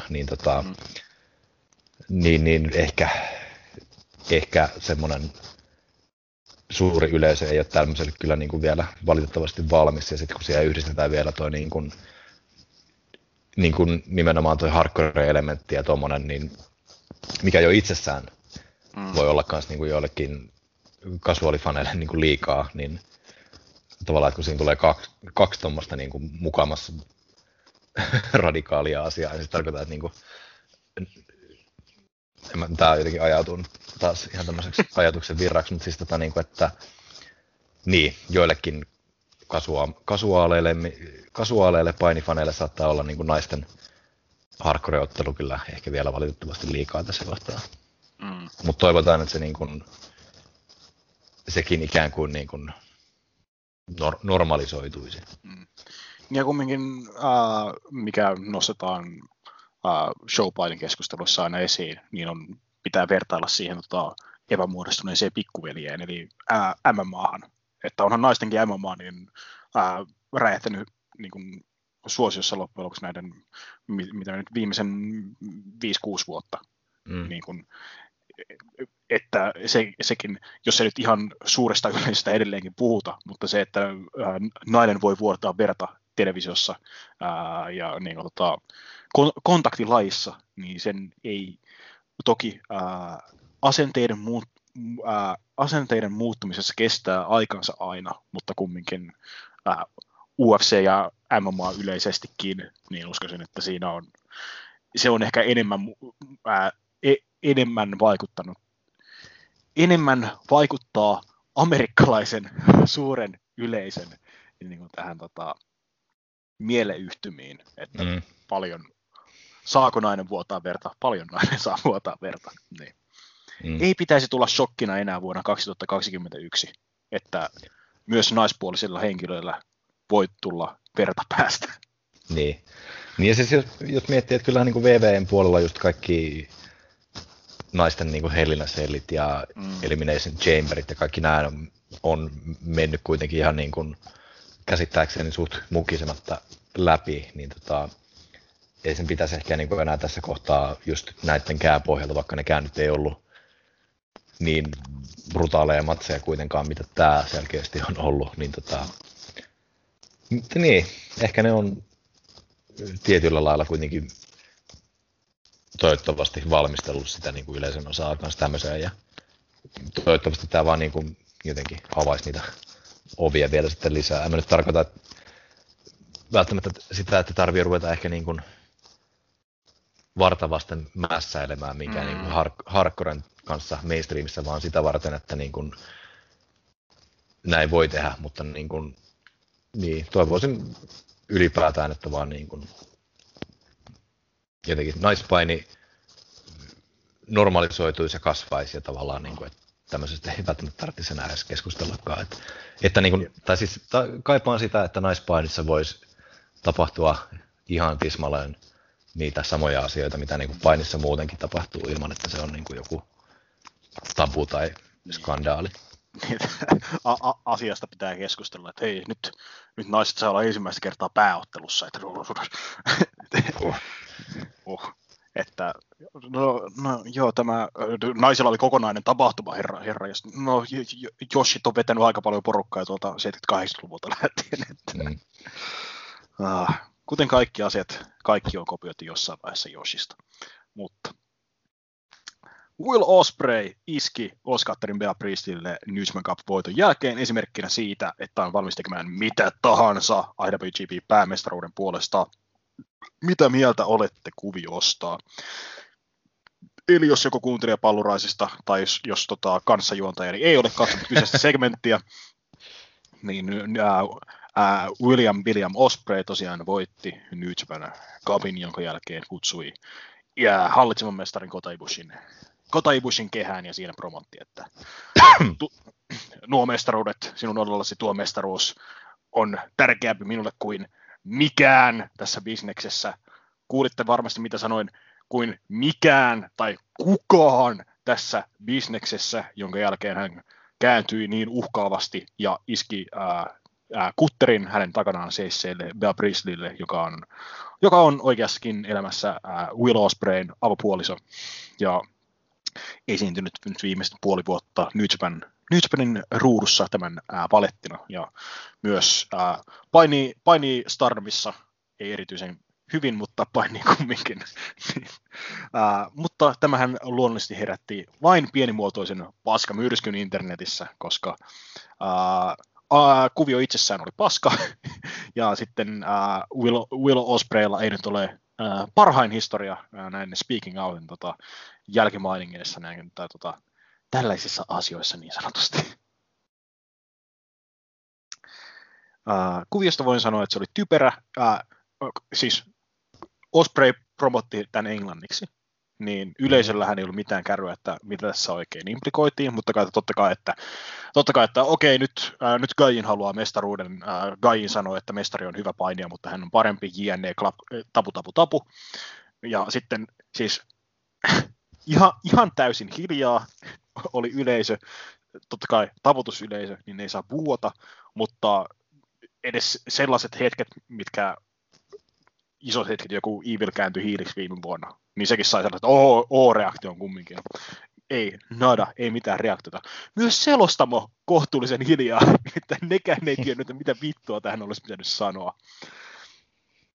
Ja joo, Kota Ibushillahan ei ollut siis mitään syytä välittää siitä, että minkä takia Will Ospreay tekee kuttereita hänen avopuolisolleen, mutta jostain syystä Will Ospreay kuvittelee, että tällä pitäisi olla jonkinnäköistä psykologista merkitystä.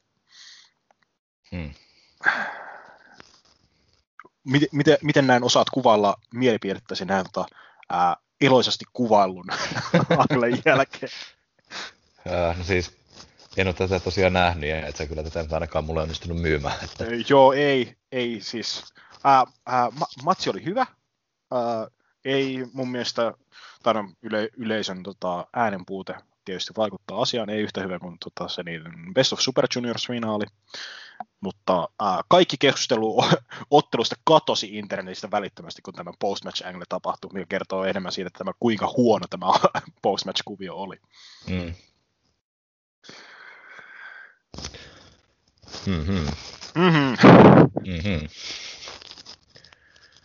Ehkä. Niin, en tiedä, onko täällä jotain niin kuin järkevää selitystä tavallaan kulisseissa sitten, että jos Priestley pitää jotenkin niin kuin vapauttaa enemmän niin kuin Stardomin kanssa kiertämään tai jotain, kirjoitetaan vähän niin kuin ulos tai jotain, mutta. Joo, siis tämähän oli yksi selitys tälle, että tämä Stardomin Yokohama Dream Cinderella, mikäli Yokohama Budokanissa oleva tämä seuraava iso tapahtuma, niin siellä on Bea Priestley mestaruusottelussa, ja tämä on samana päivänä kuin tämä Sakura Genesis, missä on tämä Spray vastaan Ibushi. Niin se totta kai meidän pitää kirjoittaa hänet ulos, että sen takia hänellä on kehänlaidalla tässä hänen avopuolisonsa niin kuin isossa ottelussa, mutta joo, en tiedä. Joo, no. Semmonen tommonen. Kenen modernin elokuvaohjaajan haluaisitte ohjaavan elokuvan showpainista malliesimerkkinä Aronofskin The Wrestler, joka muuten kuvattiin 8 milliselle. Se oli kyllä, piti ihan tarkistaa, että fakta, että se oli 16 milliselle kuvattu. Oi. Näin oli kysyjä jälleen väärässä. Mutta kerropas, osaatko nimetä modernia elokuvaohjaajia? En mä tiedä, varmaan kuka tahansa, joka on viimeisen 30 vuoden aikana näitä elokuvia tehnyt.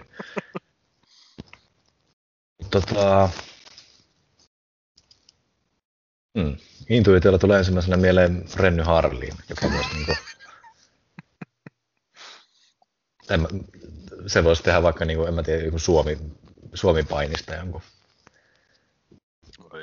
Ei itse asiassa, jos Suomi-painista tehtäisiin elokuva, niin se pitäisi olla joku Aleksi Mäkelä tai joku niinku. Tai joku Dome Karukoski, joka sen ohjaisi, mutta no tämän mä tiedän, siis Renny Harlinahan se on, eikö se ole John Cenan kanssa jotain leffaa vääntänytkin jo ennen? Niin. On saattanut olla jossain tekemisissä. Itse heittäisin, että se tyyppi, joka ohjasi Birdmanin, eli Alejandro G. Inarritu, voisi jonkinnäköisen painielokuvan samalla tyylillä ohjata. Eli jos joku ei ole Birdmania katsonut, niin se on elokuva, joka on ns. Yhdellä otolla kuvattu. Tai siis editoitu näyttämään, että on kuvattu yhdellä otolla. Mikä olisi tällainen aihe, niin dokumentäärinen elokuva ensimmäistä WrestleManiasta ohjattuna Birdmanin tyyliin.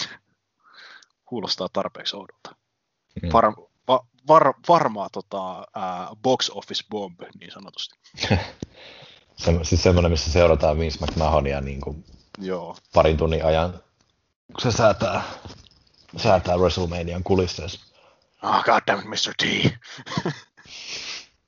Ei kun vittu Montreal Screwjob. Ei, en mä kyllä haluaisi nähdä. Ei. Se on niin kulutettu aihe, mutta toisaalta olisi kyllä kiinnostava. Mutta se oli nopeasti vastattu kysymys. Miten buukkaisitte? Kun mä yritän koko ajan miettiä ohjaajia lisää, mutta jotenkin lyö niin kuin ihan tyhjää. Joo. Michael Bay. Hei, yksi, joka tulee, mä en muista hänen nimeään, mutta täytyy se nopeasti googlaa, mutta kukas vittu se nyt olikaan? Edgar Wright, joka on ohjannut muun muassa Scott Pilgrimin vastaan maailma, Shaun of the Dead, Hot Fuzz, World's End, komedioita, niin semmoisella, niinku, sillä on niin järjetön tempo ja semmoista tykittelyä, se, niinku, ja niin täyteen ahdettu niinku vitsejä ja kaikenlaista muuta hauskaa, niin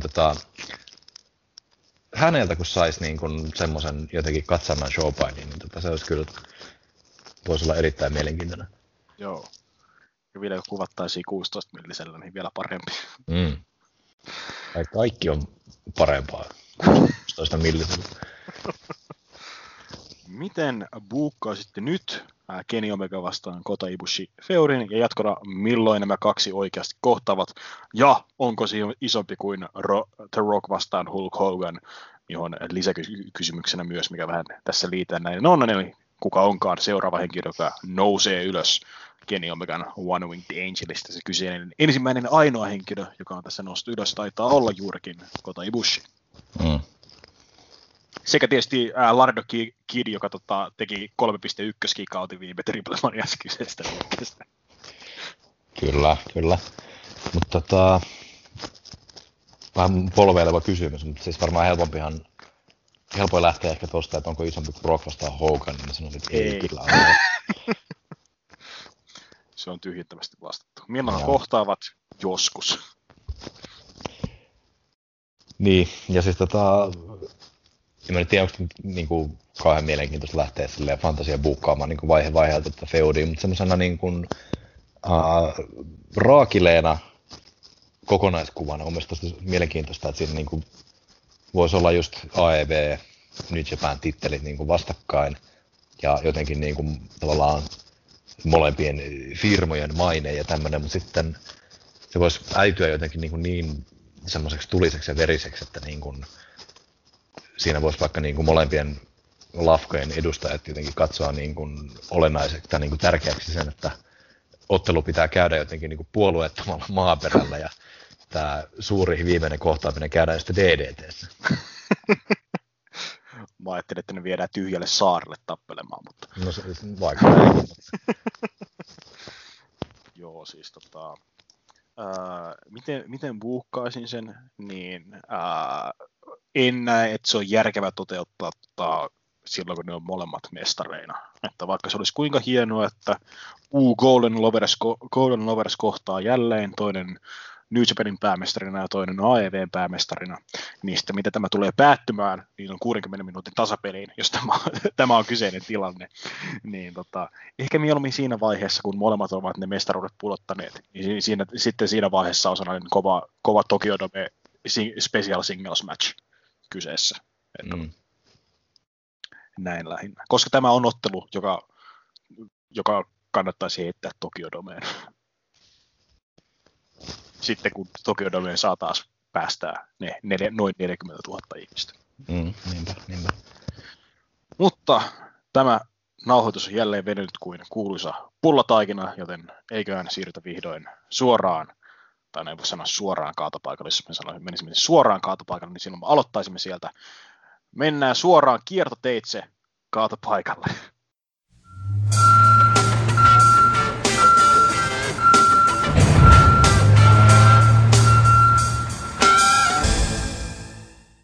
Musta tuntuu, että nämä mun siirtymät segmentistä toiseen huononeen nauhoitteelta. Sun pitäisi keksiä jotkut semmoiset valmiit, mitä sä vaan kierrättäisit aina uudestaan. Se vaatisi työtä.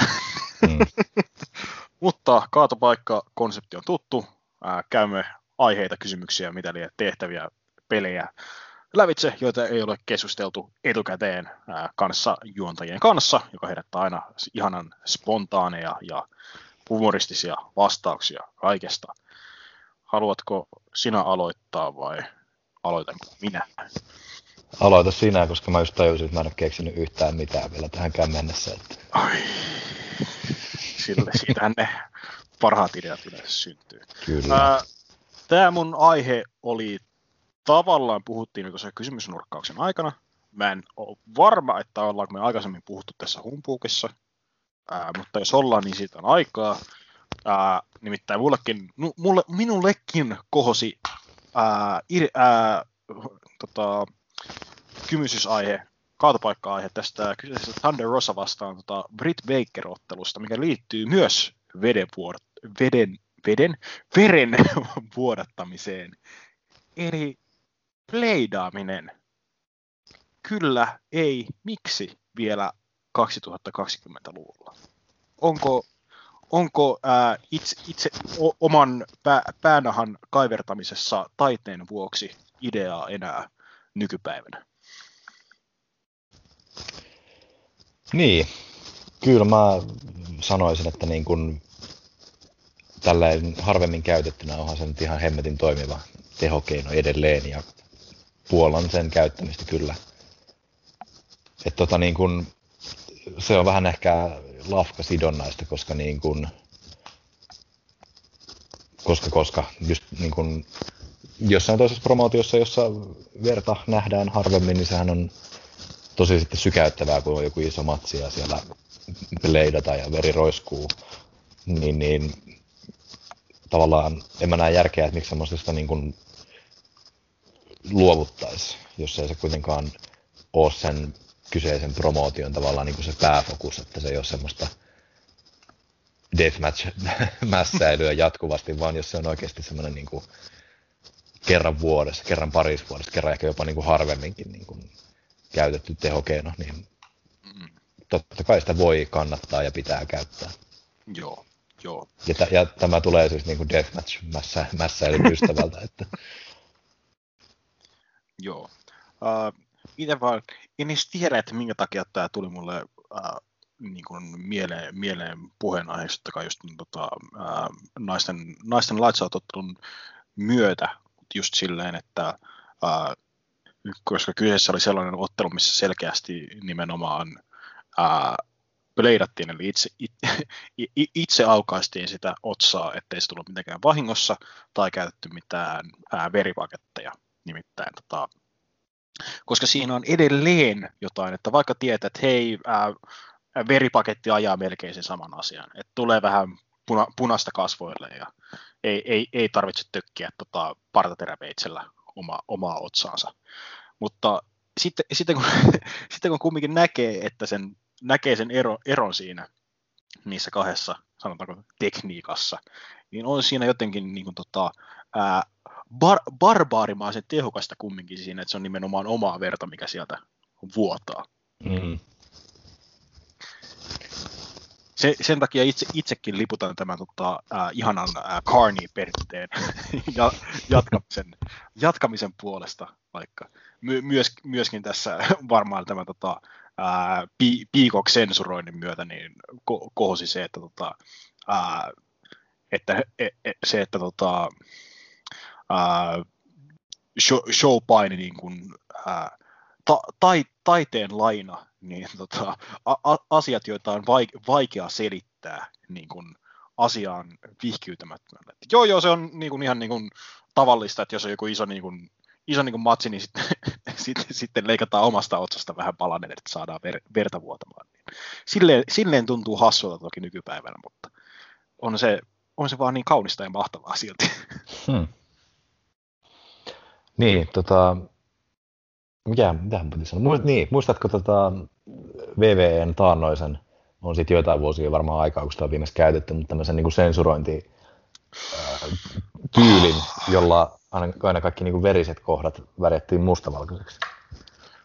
Muistan, ja musta tuntuu, että ne edelleen tekee sitä niin kuin näissä jossain retropätkissä, mitä ne pistää johonkin YouTubeen, johonkin koosteeseen, että jos on joku verisempi kohta, niin sit se on nimenomaan mustavalkoisena. Muistan myös, kun tuoliviskut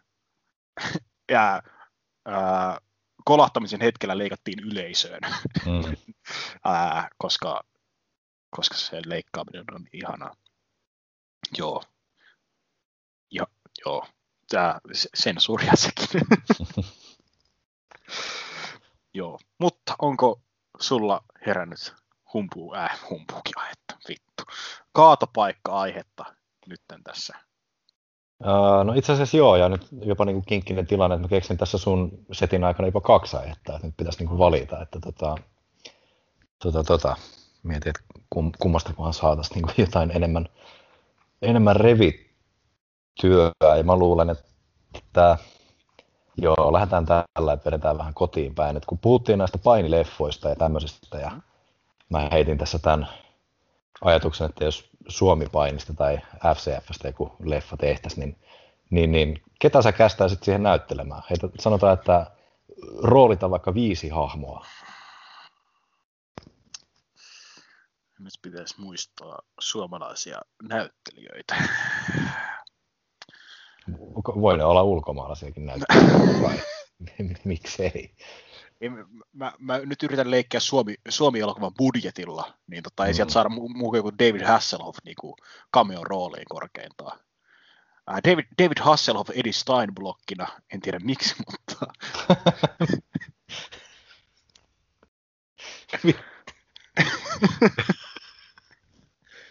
Niin, aivan joo. Se on se cameo-rooli, mutta jotain 5 muuta pitää täyttää vielä.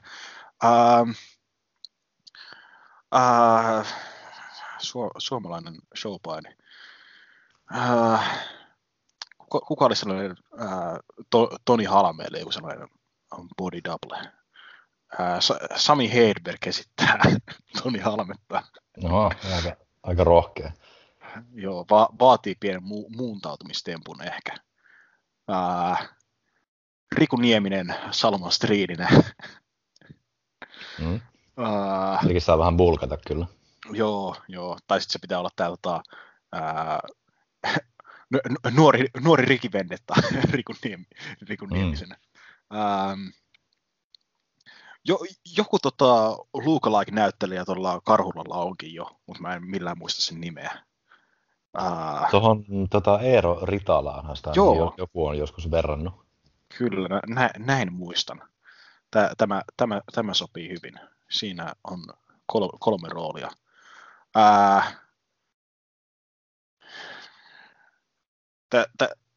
Tässä nyt mun suomalaiset näyttelijät on se, että ketkä oli putouksessa vuonna 2011. Kertoo ehkä siitä, että mä en ole hirveästi katsonut kotimaisia leffoja viime aikoina. Pirkka-Pekka Petelös on edelleen elossa. Vielä pari roolia pitäisi saada täytettyä. Suomalaisia naisnäyttelyitä. Ketä on putouksessa? Irina Kuustonen, Regina Roosendalina. Vielä joku. Kyllä nyt Starbuck pitää saada tähän leffaan. Ei, kyllä.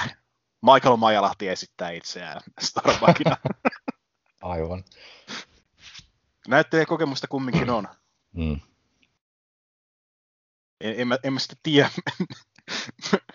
miten nämä kaikki roolihahmot saadaan yhdistettyä hyvään elokuvaan. Että No, Karhula Street ja saadaan se Edi Steinblogin cameo siitä Saksan reissusta, mutta miten nämä muut yhdistyy siihen, niin ei mitään vitun kärryä.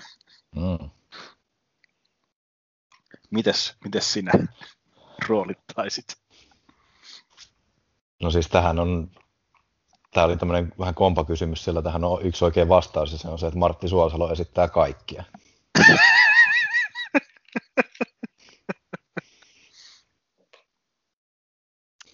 Sinä voitit tämän kierroksen. Joo, lähdetään pois. Lähdetään pois. Smarkside Towersin torni. Smarkside Towersin torni. Joo, ei. Lähdetään pois, vittu. Kyllä te tiedätte, mitä te olette just kuunnellut. Kyllä te tiedätte, milloin me ollaan seuraavan kerran äänialoilla. Vittu, kiitos, anteeksi, ensi kertaa. Näkemiin, Ioni, MDK. Ensi kertaa. Terve.